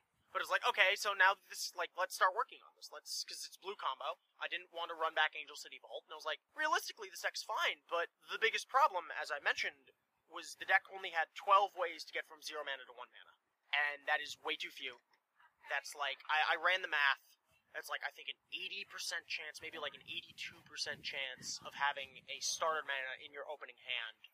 So that's like 1 in 5 hands you have to clear. Charbelcher as a combo deck is just very resource reliant, especially because you have to pitch cards with Chrome Moth, various things along those lines. You like, not all of your artifact mana untaps. So mulliganing is just painful. I know in Legacy with red-green Charbelcher, you're never supposed to go below 5. Even if you have your hand full of mana, I actually played that deck. Yeah. The red-green Charbelcher deck. I have a lot of fun with it. I have fun goldfishing it. And I do have to say that you have to take a lot of risks with some of your hands. Yeah. Like, a lot of times it's safe to just keep an old mana hands, because you have 11 business cards, so 11 things you can draw. If 7 doesn't have it, 9 probably has it, and against certain decks you can. And I did actually play that the first day of the Grand Prix, and I beat a Forcible deck and lost to 2 more, and then beat 2 combo decks because I was faster than them. But the deck's a blast. No pun intended. Well, blast applies goes everywhere. Like, cannon is direct. It's fair. I had a cannon of a good time, and I definitely could see the amount of work with it. Yeah, and when you goldfish it or when you play it, I had, like, actually playing it, you go through these crazy lines. Like, I changed the sideboard a bit because through just goldfishing, I realized that I could put a Tendrils in the sideboard. Through Lines of Diamond and stuff, you can get that turn 1 kill. I actually put a Cave-In the sideboard. Yep. The remove a red card, and actually killed my opponent. 2 red. 2 red. What's that? Cave-In? The Pyroclasm from Mercadian Mask? Yeah, you can it's 2 red. 2 red card. Oh, no, it is all red. 1 red. You're right. Yeah, you're right. I'm wrong. I'm sorry. You're thinking of Cold Snap. That's double exile. Yeah, that's Fury of the Horde. I knew it was the same cycle as Misdirection. Yes. So you exile 1 red card, and you do it, and it actually deals damage to players. I was able to finish off my opponent with it. Ha! I also had an Ignite Memories in there against the Show and Tell deck. Yeah, that seems great. But I found that it's not reliable enough, and I turned into a Goblin Warstrike. Yep. But like just playing those decks, you can really see when there's a lot of work done, and you're right. It's 21 starts. Yeah. 21 starters. 21. So you can keep a lot of hands. Yeah, and so my goals for that match, it's like if I play this deck in Vintage Champs, the deck needs to, number 1, not lose to itself. And number 2, not be unreasonable against workshops. And I felt like number 1 would feed into number 2. I realized that workshops on the draw, candidly, was never going to get fixed. Like, that was something that it's just like, you can't have any fear when you're playing a Charbelcher deck. And so that's just something you have to accept. That this is just going to be a bad matchup, is what it is. But the deck losing to itself, I needed to fix. And realistically, the only options were Spirit Guides. And this is a lot of what I've said already, but I'm still going to rehash it. Yeah. Spirit Guides, which are fine, but, you know, they're short burst and they're not blue. Or Land Grant for Tropical Island, which had been talked about. I had thought of it. Guy Pomegranate on Twitch and Twitter. Ben, I cannot remember his last name. Especially because he doesn't have his real name on Twitter at the moment. So I really can't remember his last name. Had done it. But I didn't want the second land in the deck.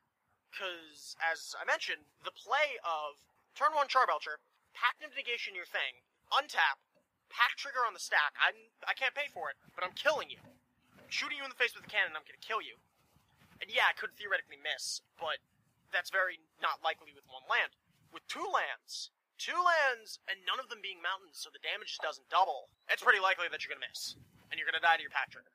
And at that point, you take an average of, like, probably a turn off the deck. And so you're as fast as TPS, but you're less consistent TPS. Why, or TPS is just Storm, Grimlong, whatever you want to call it. Why am I playing a more inconsistent version of a deck that not only already exists, but actually theoretically can be workshop on the draw through, like, you know, playing out just a bunch of lands and Ancient Tunes and Hurkyl's Recalling. And then it was Rich, I was mentioning that to Rich, it's like, I want to play Land Grant, but I can't cut the Academy. Well, I don't know what to do. And Rich, who, actually, I think Brian Kelly, he got it from Brian Kelly, who is working on a Living Wish Land Grant, like, shell, but not Charbelcher. He just was doing his own concoctions. Because he's like, yeah, I want a Delver deck that can consistently hit its second land, because the amount of times you have to, like, keep one land period in hand and you miss on the second land, you just die on the spot. Like, I want Land Grants and, like, that kind of thing. And I can't remember where Living Wish, but Rich was like, why not Living Wish? And I was like, oh my god. Oh my god. Built the list that night, mentioned Goldfish it, screaming how I broke it, girlfriend admonishing me for waking her up at 3 in the morning. At that point, it was just figuring out the sideboard, and figuring out what the most effective way to beat Chops was, and what the most effective way to beat Blue was, and not caring about Dredge, because you're faster. You just... Dredge is a joke. We'll get into this later. I ended up kind of eating my own words, because I lost... One of my losses was to Dredge in the event, but that was... That is Magic. Statistically speaking, Dredge is a joke. So here's a question. Whenever people play niche cards, I always like to say this. How many people had to read your Living Wish? None. Really? None. I don't believe I had a reader on Living Wish. I had Land Grant. I had a couple of people read, but not Living Wish. That's pretty interesting. Yeah, I didn't have anyone counter it. And as Randy said on coverage in my feature match, despite the fact that I showed him the deck because I told him about it at Grand Prix Vegas, but it was like in passing. Because he still had to do coverage for top 8. He was just stepping outside for 5 minutes to get a drink of water, so I couldn't, like, tell him the full deck, because I couldn't make him swear that he wasn't going to say anything, and he even said on camera, yeah, I probably would have played it. That was a good idea. So I was like, I'm going to make up for this, like, savage slow roll, and I showed it to him. And I showed him the Forge Master, and I told him that I don't think it clicked until I did it on camera, and he's like, oh my god. It's a threat. It's the way to get your Academy doesn't get misstepped, which... Initially, when I first started playing the deck, before Randy took it and put it on a spotlight, put it in a spotlight, not on a spotlight, people would just let maps resolve. They're like, yeah, what are you going to do with this? And then the Charbelcher deck became known, and it's like, oh, mental misstep your map. It's like, great. It's like, now my deck doesn't work. So, the cards that get you... Land Grant cannot be misstepped. Living Wish cannot be misstepped. And for whatever reason, people are hesitant to trade Force of Wills with those cards, because they're like, I need these Force of Wills to stop the Charbelcher, because the blue decks are so ingrained, inbred. It's just so ingrained that it's like, I need to save my hard counter for their threat. And the sideboard, I knew was going to have the Academy, the Shop, and the 4 ley lines, and then I knew I wanted a threat, was first Mistcutter Hydra, because it was giant and uncounterable, and it's like, well, if I have a lot of mana, I mean, I might as well just, like, play this giant thing that rewards me for having a lot of mana, but... How long did that last? A week. Then I was, like, flipping through my shop stuff, and I saw Forge Master, I'm like, wait a minute! Like, that one I think was me. I might be misremembering that, but I think that was, like, a week, and then it was like, oh, wait, no, Forge Master. I'm just gonna have 4 Charbelchers on my side. It's 5 mana to spend 1 to win the game. It's Tezzeret the Secret for Time Vault. Which is, the joke is that card is 5 mana to spend 1 win the game, because you get the Time Vault, and then you untap. That's what the card is. It's also really fun against workshops when you have the ley line or combo mirrors. You have the ley line in place. You flash in the Forge Master end of turn. Then you untap. You shoot him. Yeah, that's that. What you mentioned before, I thought that was the most interesting thing about it was that you only have 3 wish targets. Yep. So, did that ever get larger? Did you ever be like, maybe I need more wish I targets? had a Xantid Swarm in there at one point, just as a disruptive, because one of the things Ari mentioned while goldfishing the deck was, I wish I had a disruptive thing to wish for. And initially I was also considering Trigon Predator, because, like, it's just, you wish for it, and it's just great against chops. It's like, I'm a big mana deck, and I, like, play this Trigon Predator on turn 1, now I'm gonna pass the turn, and, like, please beat this Trigon Predator. Especially because a lot of people are cutting down on Metamorphs. It's like, please beat this. You can't. Yeah. But if I had them in the sideboard, it wasn't going to be, like, for Trigon, it wasn't going to be a bullet. It was going to be, like, this is a useful card that I'm going to bring in some number, and I'm going to leave 1 in the board. Ari just said he wanted a disruptive creature, and I went with Xantid Swarm because the others we thought of, Vexing Shusher and Dosan the Falling Leaf, all had double green in their cost, and we figured we couldn't swing double green consistently in the deck. That's where City came from? Yeah, City came from just it being its own thing, but, like, he mentioned Vexing Shusher and Dosan first, and I'm like, double green. And then City came in, like, a couple hours later, because that was a dinner conversation, and this was a, like, late night conversation. But I initially had, like, a bunch of Hurkyl's Recalls for shops. Those changed to Steel Sabotage, because I did a bunch of games with just post-board shops on the draw. And I realized because you had to mulligan so aggressively, you needed to be able to trade cards 1 for 1. And Steel Sab fought them on the stack, and fought them, and just got rid of all of their threats. And realistically, if, the deck took off, not through this version, but just in general, it's not unreasonable against, like, other decks like Null Rod, or things like that. And then Nature's Claim was in there as an out to, like, Null Rod, Stony Silence, Oath, Leyline of Sanctity, and it was just something that you could cast off Elder Spirit Guide, which is the reason why I had it 2/2, is because if they did Null Rod you have more sources of green in your deck than you do blue in your deck. Because at that point, your only blue source becomes the Trop, and the green sources are the Trop and the 2 Spirit Guides. That definitely makes sense. I actually kind of wanted a 3rd Spirit, like, one of the cards I've toyed with was a 3rd Spirit Guide in the main, not for that, but just to have another relevant card against Trops on the draw. Because the thing that matters is the first turn. If you can fade double lock piece, because you're dead to Chalice Sphere. Like, you're not, unless you have a leyline. If you have a leyline, you're okay. But if you can actually get your mana situated, if you can get your mana into play, that's why Shops on the Play is actually favored. Is it's like, okay, I'm gonna play like 4 mana on turn 1, and then you're gonna play a sphere that makes you're gonna make my things cost like 1 more, and then I'm gonna play my Academy. You're gonna play something that makes like 3 more mana, and you're play another sphere. So yeah, my things cost 2 more, but I'm tapping for 7. Like, okay, I can tap for 7 mana. You have given me the ability. Like, I have just through my stuff. I can tap for 7 mana, and that's why Chalice is so backbreaking, because it's really one of the few ways they can double lock piece, and it's really the biggest thing that makes them, makes the turn being on the draw so punishing, because if they go Chalice Sphere, you're dead. If they just go Sphere, you can go like, alright, I'm going to play a land, I'm going to play a Mox, I'm going to play another Mox, and then you're going to, then they're going to play another Sphere, but then it's like, okay, I'm going to play my second land, and now I've got 4 mana, so I can play all my 1-drops, I can still play my 0-drops, I can play my 2-drops, it'll cost me my turn, but, like, I have some relief, and then the Chalice is like, no, you don't get any of that. So, that's why I want that card at 1. And then the other big part, too, is that Lodestone Golem isn't really a lock piece against you, because your stuff's artifact-based. Like, it's a clock. It's a clock, which is scary, but it's not... Yeah, I've seen that happen before. It's funny, like, against a Storm player or a combo player, they play Lodestone, and it's just, here's all my Moxes. Yeah. You can't really do much against it. One of the reasons Angel City Vault was okay against Chops, because it was artifact-based. It was like, Vault Key is artifact-based.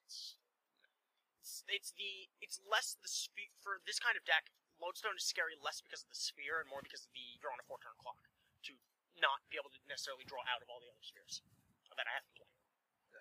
And you go more in depth on a lot of card choice. I just want to touch on what you didn't really go over in your article for personal stuff. So I guess from there, we can go your tournament. How'd your tournament go? So on paper, I went 5-5. In practice, I went 6-4. Flew in. I unfortunately did not play in Legacy Champs because last year I was recovering from having mono over the summer. So I didn't feel like I could successfully do 2 high-level tournaments back-to-back, and realistically, I'm there for Vintage. And what happened last year because of that is because Kevin was there and in my room and with Tom and talking with people, I got so much work done in. It's like, I'm just going to repeat this. I'm going to repeat this. Kevin unfortunately couldn't fly out, so I didn't get as much on-site testing as I would like. There were various snafus, like I was tapped to do a deck tech, but then there was like something with like the Philadelphia like stage union didn't like cause a hassle. That's why coverage was delayed. It's like, no, you have to like use our guys to record stuff, and that it got settled. But that is the reason why Legacy coverage started late on Saturday. And since they only had one set of cameras, I didn't get filmed, so it was like I was already on site at that point. So it's like I'm gonna hang with friends. Just, very much kind of like man plans, God laughs status. Yeah. For that weekend. But I still felt confident enough in the deck. I showed up. Round 1 was a bye. Because my opponent was in the top 8 of Legacy Champs. And I was just like... The judge initially told me that I was going to have to play it out. Like, I was going to get repaired. And I was just kind of like, no.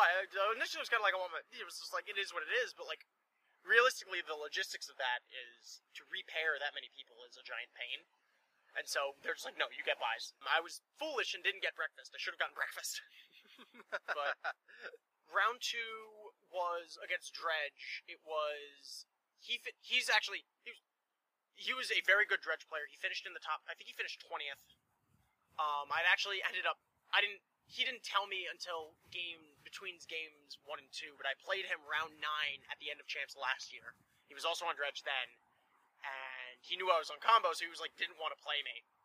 And it was one of these things, too, because I'm very bad with names. Like I mentioned, I can't recite this guy's name back to you, but I was like, I felt like I heard his name before. Really good with faces. I know you, and I'll get your name right, but it takes me a while. Faces I get, but I remembered his name. So we sit down, shuffle up. He goes turn 1 Bazaar. I go turn 1 Living Wish for, like, Artifact, Living Wish, Academy for 4, extra Chrome Mox for 5, Tezzeret, Lion's Eye Diamond, shoot you in the face. Like, just... Oh, and a land grant in my hand to get the Tropical Island out of my deck to make sure I don't miss after I played my Academy. Literally all 8 of my cards, turn 1 kill. Only actual turn 1 on the day. Game 2, he mulliganed, he led with Undiscovered Paradise. I looked at my hand, and I'm like, I can turn 1 Forge Master here. Like, that's the kind of hand where it's like, that's why Forge Master's in the deck. It's if you're flooded, you have a Living Wish. It's like, well, this is now business. He probably has a Nature's Claim or an Ingot Chewer, but I'm Charbelcher. I have to make him have it. I can't just hold it. So I was like, okay, Living Wish, Lion's Eye Diamond retain priority. It might have been Lotus game 1. I don't know. It was one of the two. But Forge Master, go. He's like, end step Nature's Claim. I'm like, yep. And he goes, okay, do some stuff. Do some stuff. Play my Bazaar, go. And I'm like, I'm now hellbent. Oh, top deck diminishing returns. And I have to pass the turn. And then he, like, triple Cabal Therapies me, and he hits on his blind hit of Living Wish, and he hit 2 of them. I'm just like, jeez, brutal. So my hand's ripped apart. Top deck another diminishing returns. Then it was like, the Forge Master has now been shuffled back into my deck, so I present another Forge Master, and he, like, blows it up. And he eventually grinds me out and gets there. And then game 3, I'm like, turn 1, like, he goes to 4. So I'm like, alright, turn 1, like, Mana Vault, Soul Ring, go, or whatever. And then I'm like, turn 2, Charbelcher, and then kill him. He's dead. With either Force or Pact backup, and I kill him. That was my round 2. Round 3 was against Matt Costa, who was on... I heard about he killed you on your Pact. He did. That was game 3. Game 1, he, was turn 1 preordain. And I was like, probe, and I see the only thing you have is Mental Misstep. And so I'm like, okay, Mox, Tinker for Charbelcher, go. And at that point, my hand is Mana Vault, Chrome Mox. So I don't have the 3 mana next turn. And he, does some sifting, and he Cabal Therapies my Chrome Moxes, and he passes the turn. He was like, Preordain, Cabal Therapy, something. And I was like, sitting there, and I'm like, I need to draw a Mana Source this turn, because if I don't, you're going to Dack Fade me, you're going to take my Belcher, and I'm going to lose. And I didn't know he had the Dack Fade. I didn't probe him and see he had the Dack Fade. It was just this gut feeling of, this is my window. In a perfect world, it would have been just the Tropical off the top, so it's the uncounterable 3rd source, and the land is out of my deck. But any, mana. And I had green, because I had an opal, so it was any, Living Wish, Land Grant, whatever, just mana. And I drew, and it was Soul Ring. And I'm like, crap. Oh, man. And then I was like, hold on. This is fine. I have 2 Moxen. I'll play the Soul Ring, which sucks, because it gives him perfect information. And it's Matt Costa with perfect information. That's not good. but I'm going to play the Soul Ring. I'll have a Mox and a Soul Ring. That's 3. It'll eat the Misstep, and then I'll play the Mana Vault. That's 3. And he has double Misstep, and then he untaps, he Dak Fadens, he steals my Belcher, I just die. Game 2 is very long and grindy. I eventually stick a City of Solitude, and I eventually find a Belcher and kill him. In the middle of the City of Solitudes, I misplayed 3 times, I think. Well, one was I had City of Solitude Tez in my hand, and I wanted to wait and play them on one turn, so I could just, basically bait a force, because I didn't think the city would resolve, and then just play the Tezzeret and give him as small of a window as possible to not pulverize me out of the game. I should have just run the city past the turn, and then Tezzereted, and then shot him there, because it's still 2 turns.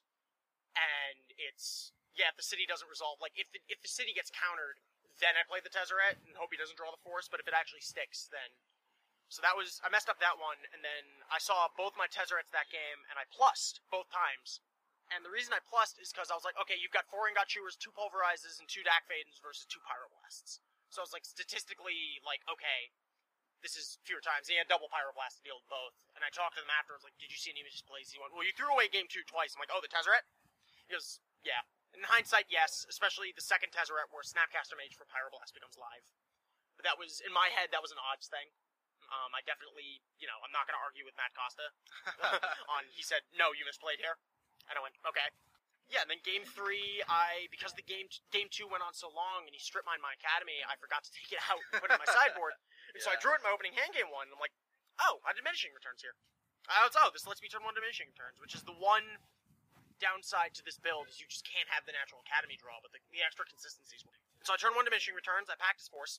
He then, I have to fade strip mine and pulverize, and he plays another land. I'm like, yes, no strip mine.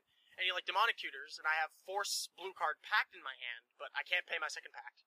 And he demonic tutors, and yeah, the tutor's fine. You should force the tutor theoretically, but I figured he was gonna get he either had the counterspell already, and I was dead, or he was just gonna get pulverized and I was dead. So I let the tutor resolve, because I figured he was getting pulverized, and he actually just shows me force of will.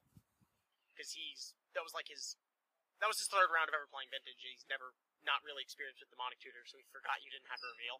Oh, okay. And so he had the pulverize in hand, he showed me the pulverize. I didn't make him show me the blue card for the force, which I should have done. Mm-hmm. He said he had it, and LSV was sitting next to him, and he said he had it. Okay. But yeah, I pulverized and couldn't pay for my pact. Round 4 was on camera. So I would definitely watch it. It was a great match. The one thing I want to say about it is that you had a Judge promo mana crypt sitting next to a Commander Soul Ring. Yeah. The Judge promo mana crypt was my first Grand Prix I ever judged. Was Grand Prix San Diego in 2011. You referenced it last time. I think you missaid the year. It was the Innistrad sealed one. I played in that. Yeah. So we've run into each other more than we've thought, which is kind of cool. The packet at that time was 2 mana crypts. At that point, not only is it just a souvenir for the first Grand Prix I judged, but it's sentimental in that regard. So I'm obviously not selling it, and then I'm not dropping another $150 to $200 on a normal mana crypt. Because I am, despite the fact that I am fully powered, which a lot of it was through judges and various winnings and cards, I am a student still. I don't have that kind of capital. And if I do, so that's what that is. The Soul Ring is... It's black bordered. It is cheap and it is black bordered. And I have a revised one or whatever, or 4th ed one or whatever you want to call it, but it's white bordered. And yeah, I got white bordered power and my mana vault's white bordered, but this is cheap and black bordered. I'm going. It's a little rib. Yeah, it's a rib. I definitely know. It's funny to see because nobody mentioned it, but I looked at it and I was like, because I think that was the only Commander Soul Ring I saw throughout the whole day. I was definitely, because Gathering Magic was filming stuff. And I was B-roll. My match against Matt Costa was B-roll because it was Matt Costa and I, and then LSV right next to Matt Costa that round, so they were filming them. And we were at the edge of the table, so you could very clearly see me and my board. It was posted on my wall as just for posterity's sake, because I thought you'd want to have this. And then, by actually my teammate Mike. And then someone's like, that Commander Soul Ring, and then there was hashtag get Danny a Soul Ring. So I've been ribbed about it, but it's a black border Soul Ring. It is it was a $4, essentially. I bought the Commander decks because I wanted Flusterstorm, but it's a cheap black border Soul Ring. That's fair. Okay, so we can bypass that. We would allow. So round 5. Round 5 is what I tentatively am calling, and I mentioned this to him. It was Delve Still. It was like Grixis Landstill with like Tassigurs and like Culligan's Command and like Thought Scours and like Dig and Cruise and like things like that, and like I didn't know what I was playing against. Game 1, I just punt horrifically, and I don't imprint something on my Chromox because I'm like, I need this mana. But because of that, I actually can't cast my Living Wish for my Academy. And I just basically die without casting a spell deck for the rest of the game. And it was just a horrific punt. Game 2, I make kind of a similar punt where I don't imprint something on a Chromox. And I actually even said, I was like, oh, it's right this time, because I wanted to resolve a Diminishing Returns. It was like resolve a draw 7 and have a blue card for Force of Will. But I had an extra blue card that I just kind of spaced on. So it was still wrong.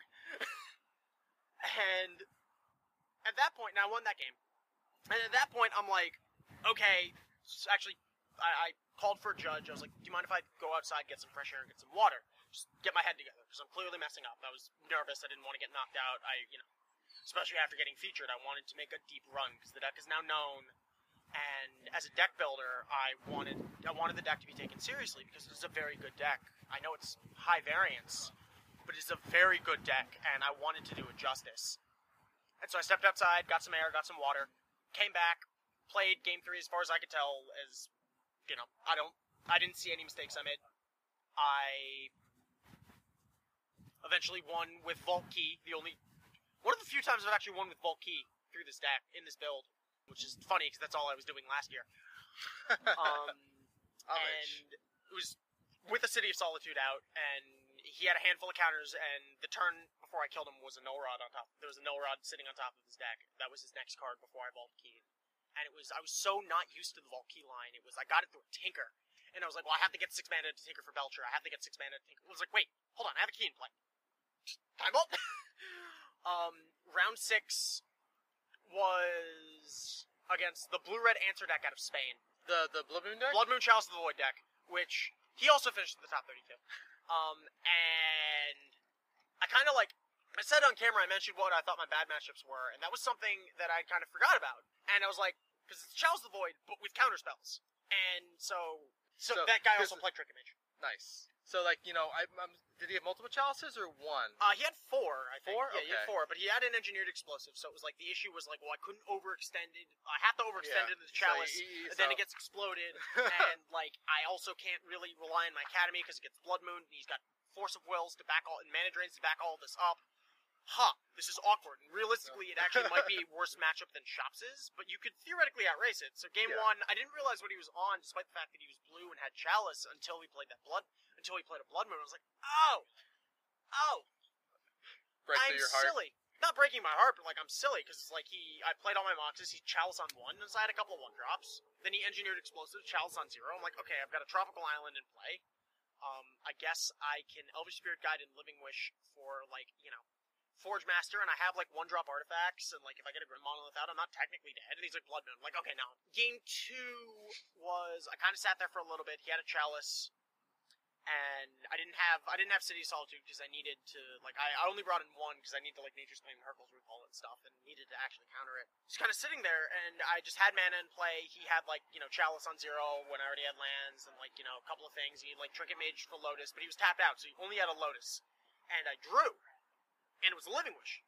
So my hand at that point was Tezzeret, Spirit Guide, Diminishing Returns, Living Wish, Pact of Negation. And he's tapped out. I'm like, oh, I drew the Living Wish. I can get my Academy and I can go off this turn. And then he's like, draw step, sack my Lotus Spin, Doing Clinky. Damn. And I'm like, this is my window. I have to pack this Spin Doing Clink because he'll take my Living Wish. Because I don't think I had shown him the Wish yet. But either through stories of the deck being passed around because I was featured, or just, I don't know what, or even more realistically, I don't know what this card does. This card is, I don't know why you have it, but it is the most unique card in your hand, so I'm taking it. That's, for unknown cards, yeah. Don't even think about it, just, if you have a way to deal with it, deal with it. That's a good way to Right. do so, things. I was just like, okay, and so I packed it, and I was like, okay, well, Living Wish, resolved, okay, get Academy. And now I'm in the tank, because I can either cast Diminishing Returns and tap out, or I can tap out and remove the Spirit Guide and play Tezzeret. And I was sitting there, and I was like, I even said, give me a minute, I have to think. Sitting there, I was like, okay, so Diminishing Returns if I get hit with a counterspell, it's problematic, but I still have 4 lands, and even with a Blood Moon, because I had the Trop in play too, even with the Blood Moon, because it was like Sapphire, Opal, like something else, or maybe I didn't have the Trop, doesn't matter, but it was like I had 2 blue mana, and the Spirit Guide would have been the 5th mana, so it's like Blood Moon doesn't ruin me, Ingot Chewer on something doesn't ruin me, Counterspell plus Ingot Chewer doesn't ruin me, various, like, the only thing that mattered was the Counterspell. Engineered Explosives doesn't ruin me, because I had like ways to, because I had like a Soul Ring or something, so he couldn't fully E me out. Oh, no, he had a Chalice on 0 in play, that's what it was, that's why he couldn't E for 0. But like, but it's like, if I Tezzeret, a Counterspell ruins me, because now I can't pay for pack, because I've spent my 5th mana. Artifact Destruction ruins me if he blows up my Belcher, because I've spent my 5th mana. And I can't now shoot you in the face with my Charbelcher. Like, Diminishing Returns is the play. So I cast my draw 7, and I draw a hand with 8 mana and a Tezzeret. And I'm like, okay, jam. He's like, Mindbreak Trap. Untap. Hurkyl's Recall you. You lose your pack trigger. And the 7 I drew him into was Mindbreak Trap, Force of Will, blue card, Hurkyl's Recall. Like, plus, like, other stuff. And you live by the draw 7, you die by the draw 7. Yeah. So as your opponent draws all lands... Yep. That's painful, though. Happens. Signed the slip, realized I was dead, but I was going to play out the best I could. I got paired against Dredge the next round. I didn't know what he was, but I won the roll. And you're talking about the all-mana hands, and I've talked with friends about this. At the time, I thought it was right. In hindsight, I thought it was wrong for a bit. Now I'm still... I think in Vintage, you can't keep the all-mana hand. In Legacy, you can. I don't know, because I mentioned it in my blog post, which, cheap plug, batterskullsbrews.wordpress.com is my blog, and it has the primer for this deck and other thoughts and musings. But the 3 hands you get on average, there's a lot more nuance, but just generally, you're going to get either mana-heavy hands, business-heavy hands, or like a mix of both. The mix of both is obviously good. The mana-heavy hands are fine because you actually get to do stuff, and you can play like big mana control, and you just keep top-decking Drex, and you can cast them. So, you're fine there. You'll eventually draw out of it. The mana-light hands are the problem, because they just choke you on your mana and you die. Especially if you have to land grant and show them that it's your mana-light. The hand on the play in the dark was Mox, Mana Crypt, Black Lotus, Lion's Eye Diamond, Pact of Negation. And I'm sitting there and I'm like, well, the live draws at this point for me are 4 Charbelchers, 3 Diminishing Return, 4 draw 7s, 3 Diminishing Returns, 1 Time Spiral, 2 Tezzerets, 4 Living Wishes for Godolphin Forgemaster, 4 Gitaxian Probes to dig me deeper, 4 Preordains to dig me deeper. And if I get a Belcher, they're just dead, because I have all my draw 7s, and I have Counterspell backup that I can hardcast if I need to, if they play something really And Ancestral Recall. Yeah, Ancestral Recall also. So, yeah. So 23, my count's on. No, I think it was higher than that, because it's 4 Charbelcher, 4 Diminishing Returns, so that's, 4 draw 7s, that's 8, 2 Tezzerets, that's 9. 10. Or 10. Ancestral Recall Tinker, 11, 12. Tinker, okay, Yeah, so... Let's just recall Tinker, 11, 12. 4 Living Wish, 16. 8 Cantrips, 24. Okay. So that's like 24... Almost half your deck. Yeah, 24 out of 53, basically. And so I'm like... And I have the Counterspell, which I can hardcast if I need to, because it was like Sapphire, Opal, Lotus. Yeah, you could pay for it. I could pay for it. So I'm like... I'm going to keep this hand, because like shops, if they give me infinite time, I get all my mana. Like, all the blue decks are super fair, and they give me too much time. Dak Faden doesn't affect me that much. I'm gonna jam. And he's Dredge, and I just whiff. It happens. Game 2, I get there. He keeps a very strange hand of, like... Because I probe him. It takes a while, but I eventually shoot him in the face. He keeps a very strange hand. It was like, Leyline of the Void, which he put into play as pre-game effects. Cabal Therapy, Rainbow Land, Narcomoeba, Thug, and, like, I think a Grave Troll. But, like, no Bazaar. Like, no Bazaar, no actual ways to blow up my artifacts. And I'm just like, you just snap cap. I was like, okay. It was very weird. But I eventually ended up getting there. So, then Game 3 happens, and I'm on the draw, and my 7 is Pact Negation, Force of Will, Tezzeret, Diminishing Returns, Force of Will, Pact Negation, Diminishing Returns, Tezzeret, I think Charbelcher, Chrome Mox, Moxjet on the draw, and I'm like, that's one of these hands that's 2 mana light. You're too choked. If I had a cantrip, I might keep it, but I can't. So I mulliganed to 6, and the 6 was Preordain, Land Grant, Living Wish, Probe. And it's like, I don't want to mulligan to 5, like, it's like, mulliganing to 5, I don't think that realistically will have the resources to outrace them at this point. because of his hand game 2 of just the, snap keep, no disruption, no bazaar, like, no artifact disruption, no bazaar, like, whatever, it's like, I might have time.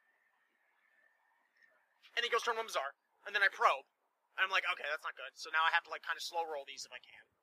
And I probe, and I see he has the 2nd bazaar, but he doesn't have Cabal Therapy, and he doesn't have a Rainbow Land. So I'm like, okay, now I gotta race. Like, now I have to cobble, like, together Preordains and, like, chain, and ideally chain to, like, a Sapphire or another artifact mana source, because I think I had drawn, like, a Mana Crypt.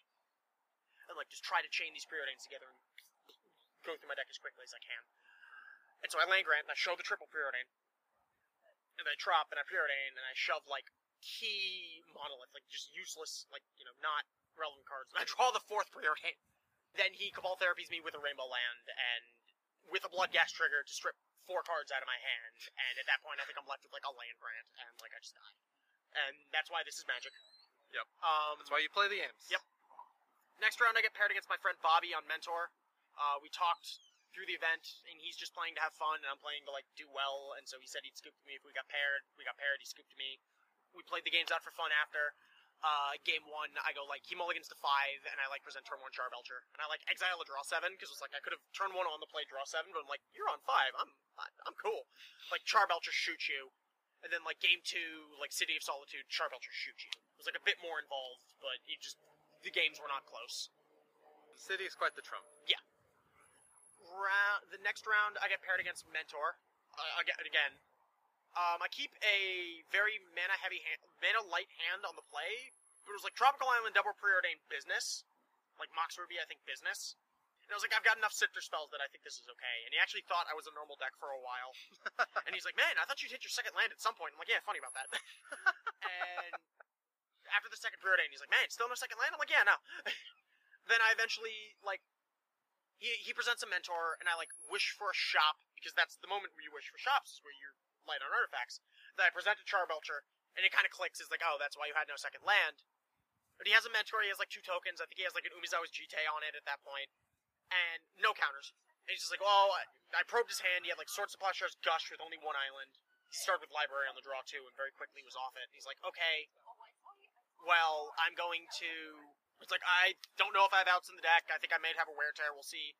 Draw Scalding Tarn. Scalding Tarn floats red into blue, because of the Wear Tear, I guess, into Gush. Gushes. Oh, that's an out. Dack Fade and take your Belcher.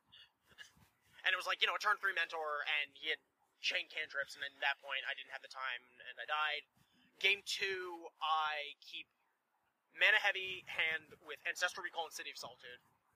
The Recall draws me into Moxable Grim Monolith. And so I'm like, okay, it resolved. I was like, wow, I'm shocked. Okay, I was like, alright, just dump my hand, City of Solitude, go. And I have, like, a Mox Opal in hand, and my board is, like... It's, like, Trop, tapped Grim Monolith, Chrome Mox exiling a blue card, Mox Opal, City. With, like, another Mox Opal in hand, and, like, maybe another land grant, like, kind of, like, not relevant spells. And he goes, Tropical Island, Black Lotus, Ingot Chewer, your Mox Opal. And I was, like, super happy about that, because I had another Mox Opal in my hand that he didn't know about. Ha! And he's like, Ingot Chewer, your Mox Opal. Dack Fade and take your Crook Mox. I'm like, oh, turn 1 Ingot Chewer, Dack Fade. Oh, and then I just made him play it out because it's like, X4, like, realistically is, like, you're dead for money. Yeah. And I'm just like, no, kill me. And he did. And I came all the way out here. It's like, I came all the way out here and I died, and he was like turn 2 Mentor too, in addition to, like, turn 1 Dack Fade. It was like something, like, like turn 2 or turn 3 Mentor, and it's just like, alright, yep, it's magic. Like, made him have it, and he had it. And then the last round, after frantically finding Brian, telling him he couldn't draw, after verifying standings with Craig Wesco, who's on site for the WMCQ. Okay. And this is round 10? Yeah, round 10. Yeah, round 10. Okay, yeah. Yeah, like... Because it was a clean break. Yeah, it was a clean break, but, like, I told him, like, I was just like, I don't know, I knew he was X1, I'm like, yeah, you could draw in, and I was like, I will get, Craig Wesco to check the standings, because, fun fact, he's good at tiebreaker math. And I actually could have done it myself, but Craig verified, because I saw that Brian was an 8th. And he was like, no, you gotta play. And so I was like a mad rush, because I, like, texted him, because I told him, like, initially, he's like, yeah, I think you can draw in, let me check the standings. And, he hadn't checked the standings, and I was like, did you get my, like, right before he gets pulled with his feature match for Will McGran into the feature match area, I even asked the judge, I'm like, because he's like, he had one of his legs on the chair, so I was like, I wasn't sure if he was a player, and me telling him was an outside advice. I'm like, can I talk to him about, like, drawing at this point? Like, is that okay? And the judge gives me a thumbs up. I look at him, and I go, did you get my text? He goes, no. I'm like, you have to play. He's like, okay. I sit down against this guy, Ian, who we sat next to each other in the feature match area. He was paired against LSV. And we just start talking. He's like, yeah, we both started, day pretty well, and we ended up here. And I'm like, yeah, well, it happens, playing for Pride and whatever. He's like, I talked about it. It's like, yeah, the one thing, I want to do better. I like my deck, but, I'm going to play out for Pride. And he goes, well, it's like, well, yeah, I got prizes on the line. And I'm like, dude, we're X4. We're so dead for prizes. Like, surprisingly, he's only top 32. We're so dead for prizes. He goes, no, I'm unpowered. I look at him. Like, oh, you're unpowered. You're in the line for unpowered prize? He goes, yeah, I don't have any power. I was like, oh, scoop. Just instantly. I am dead. I'm not taking... He was flabbergasted. He was like, wait, really? I was like, yeah, no, obviously. I'm not taking money out of this guy's pocket to satiate my own ego in the grand scheme of things when it's not even that, 6'4" isn't even that impressive in the grand scheme of things. And so, I think I just said that twice, but oh well. And he was just very grateful, and he ended up coming in second and winning $200. Because apparently, the guy who finished in 32nd was unpowered. He went 7-3, and he snuck into 32nd, so he double dipped. It was nice. Crixus Lansdale. It was pretty sweet. And we played it out for fun afterwards, and, game 1, I was turn 1 Charbelcher, turn 2, But he was Infect, which was something that I actually bonded with Brian over, because I was judging at Vegas, the Vegas Figure Side event, and I was the one who made sure to get all of the... Not patting myself on the back here. One moment for that. I'll be a little not humble. I got all the pictures of all the 4-1 or better deck lists, and I got them to coverage, and that's why there's a piece on the Grand Prix Vegas for Vintage, because that was all my pictures. I did the legwork. But something that you wouldn't know if you weren't there was that there was a Infect deck. Powered Infect deck. And it was a game... It finished 3-2. It lost a Mentor. It was a game away from 4-1-ing, and for me taking a picture of that deck list. And I'm like... Okay, this was a game, a very close game, that this would have been known to the world, but because it's Magic, and the game was so close, he lost, not an actual coin flip, but he's gonna end up on the forgotten side of history. But I remember it. So, let's see if there's potential here. And it's something I toyed around with for a little bit, but I knew I was Beltering. So I didn't put that much work into it. And this guy just came to this own, completely separate, his name's Ian, came to his own conclusion about the deck. And LSV actually had a deep, deep run. He was 7-1, but he dropped to go catch his flight back to Denver. So he scooped in round 9 to go catch his flight back to Denver. And the one was to this guy. He was the one. Unpowered Infect beat traditional Fentonov. And it's yeah, no, this deck has potential. And so I'm happy he did well. Yeah, that's awesome. Yeah. I'm happy he won, but realistically... He is slower than me, and I have more counter spells, and I shot him in the face with the cannon when we played for fun. And he was Sounds about right. So that's why I say, technically I finished 5-5 because I did scoop, but we did play it out, and I shot him in the face with the cannon twice. So, I effectively finished 6-4. I say it counts as 6-4. You being an awesome dude right there, I think it counts as 6-4. Yeah, if I played it out and I lost, I would have been okay, 5-5. But it's no, we played the match. I shot him in the face with the cannon. It went about exactly how I thought it would go, and they died. Okay. So... The one regret, and then Brian top-8'd. I made sure to be the first person to give him a hug after each one of his wins in the top 8, because I was so happy for him and so proud. Realistically, it was a perfect event. My deck is now out there. The People's Cannon is now in the hands of the people. The list is known, and my teammate won the event. The only regret I have is that the deck is much better than my record. And I mentioned this in my blog post about it, and this is one of the reasons why I say you have to have no fear when you play the deck. Because no matter how consistent I make this... It's true, and I was aware of this. No matter how consistent you make this deck, no matter how, many starter mana, how many, keeps actual games of Magic you get to play, how many long games you can win, which is a surprising factor about the deck, you are ultimately still a Charbelcher deck. And the Charbelcher deck will come down to asking the fundamental question, do you have it? Because I have it. Do you have it? And if they answer yes enough times in the event, you'll lose. That's a risk you have to be aware of. It's something that Nat Moss, when I talked to him about it, he was like, yeah, this is kind of a novelty in that regard. But I think if you accept that fact, and you understand the fact that, well, realistically, they can have it against any deck. Each deck has its choking points. Each deck, it's well, he drew the Force of Will, or he top-decked the Black Lotus into the Yawgmoth's Will and killed me, or, whatever. It's a bit more reactive to specifically relying on their disruption, not them being proactive, but it doesn't matter. Ultimately, at some point, some of your losses come down to, well, I needed him not to have this, and he had it. Everyone can relate to that. So, that's what this deck is. It just asks that at a very core fundamental level. And if you accept that, and if you run well, because you have to run well to win a tournament, you can do great things. And realistically, the term strictly better is thrown out a lot, but this really is a strictly better version than any of the lists out there. And I get if you don't want to play it, there's some of my teammates who, the phrase we used was they had the fear. They're like, I don't, Hirishi, for example, definitely had this list. He's like, no, I'm too afraid. The style of combo I know, and even Ari pointed out, this isn't a combo deck where you could just kind of carefully manipulate this window and find this little crack and pick your spot and boom. There's an element of that, but realistically it's like your Charbelcher deck. You have to jam. You cannot be afraid. You have to accept the fact, and I knew this going in, and my teammate Ben, who's a Legacy Belcher player, did warn me just to make sure that I was dedicated, that I was okay with this, is you might fly across the country and just run into perfectly timed counterspells all day and spend, good amount of money to just get destroyed. And I'm like, yeah, I accept that risk. I also can, play the deck very well and fade things, and, I didn't play shops all day. It's shocking. The joke is, oh, you should have won the tournament if you didn't play shops all day.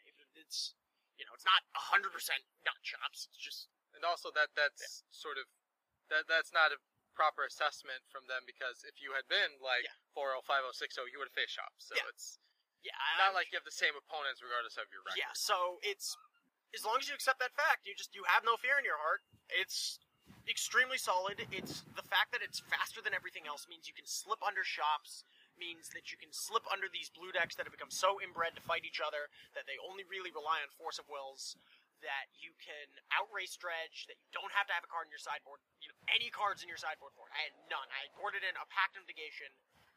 Going forward, I might add a Pithing Needle in the board, mainly just for Dak Fade, but also just it hits Bazaar, so Mize.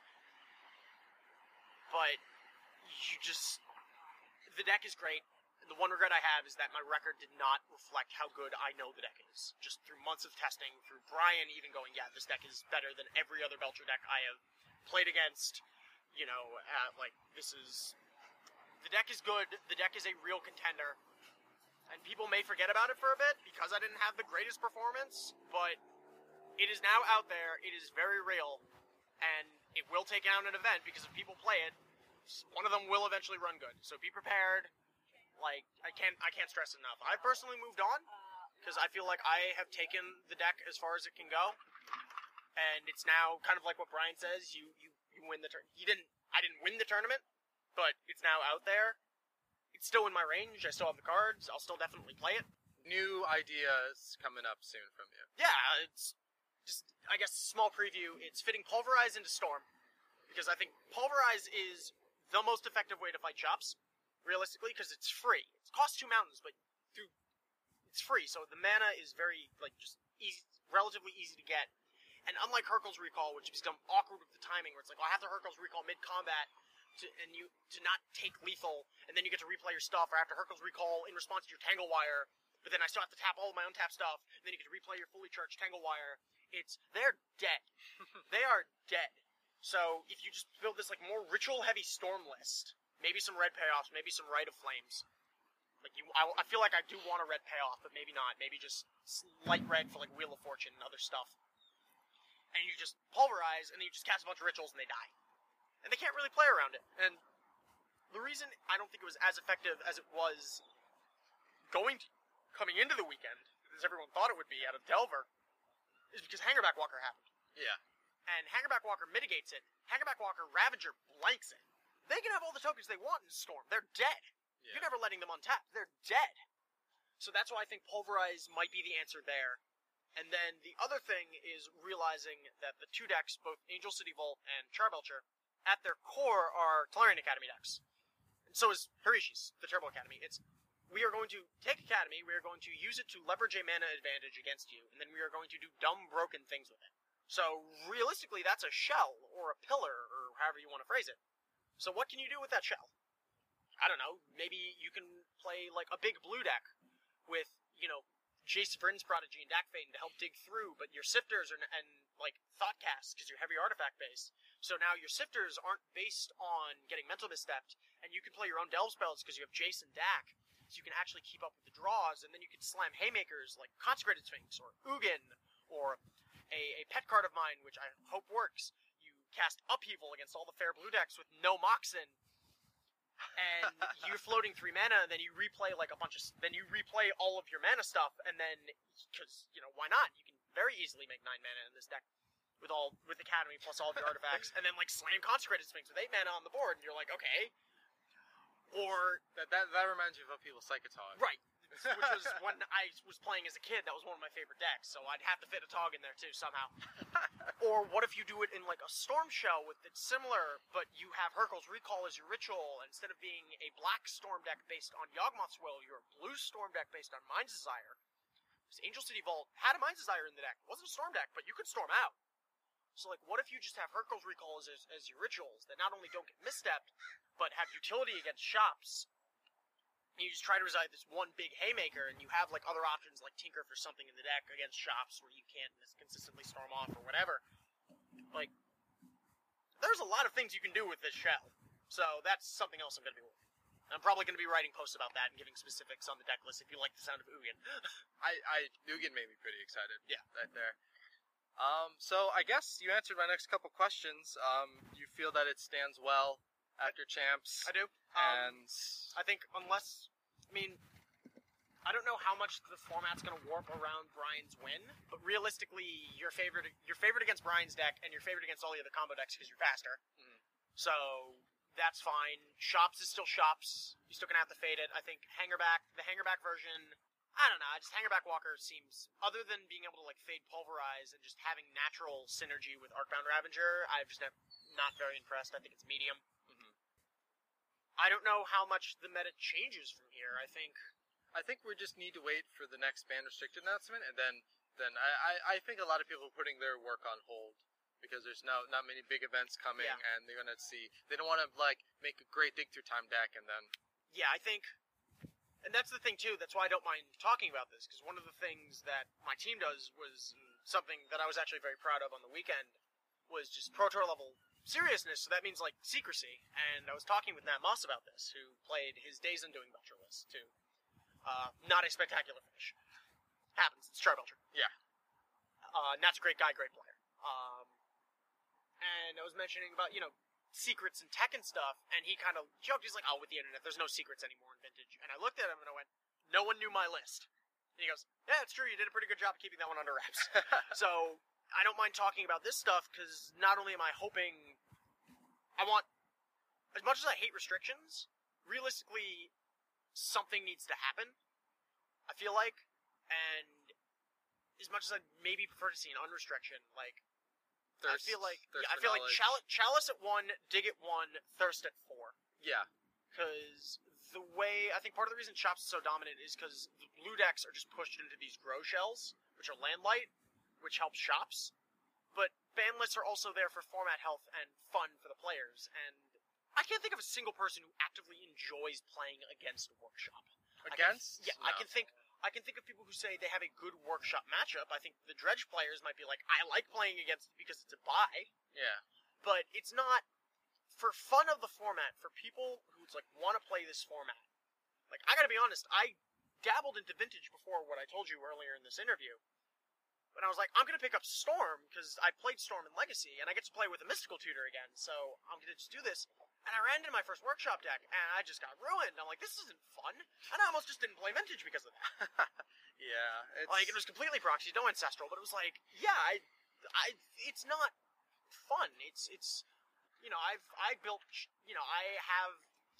don't have a full set of shops, but other than that, I have most of the cards from Martello, and one day just to be like, oh, the Patron Saint of Blue combo has Workshops, I'm gonna just fake people out.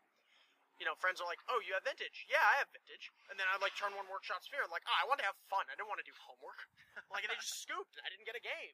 It's not, it's good. It's extremely good. It's just not fun. So I feel like that's definitely another 2-hour conversation. Yeah, about it really is. Health and everything. It really is. But those are. No, I'm probably gonna write a longer post about it. Like I already wrote something back pre Origins ban restricted list about how like here are the cards that like realistically could be banned and why they should be. I think Chalice needs to go for the sake of fun. Dig needs to go for the sake of blue diversity and weakening the Grow style decks while not completely taking them out of the format, because if you take Gush out, the Grow style decks become unplayable and Dig is still broken and it's it's still a problem. Yeah. And Thirst needs to come back because the control decks need a way to be able to outdraw the creature decks. Because realistically, if the Grow decks die, then Bugfish comes back and then they grind you out with card advantage through Dark Confidant and other threats, and you can't outdraw them and you lose there. So any last words after everything? This 2.5 hours we've been sitting. So I apologize for any background noise. We were sitting outside of a Starbucks because we actually live in the same city, and I didn't even realize that. Yeah, it was funny. You first mentioned me, it's like, yeah, coordinating with all of you East Coast guys is a pain. I'm like, yeah, I'm on the West Coast, man. Like, everyone else. Like, I agree with you. Coordinating with all these East Coast guys are a pain. It sucks. So I have somebody who knows my pain.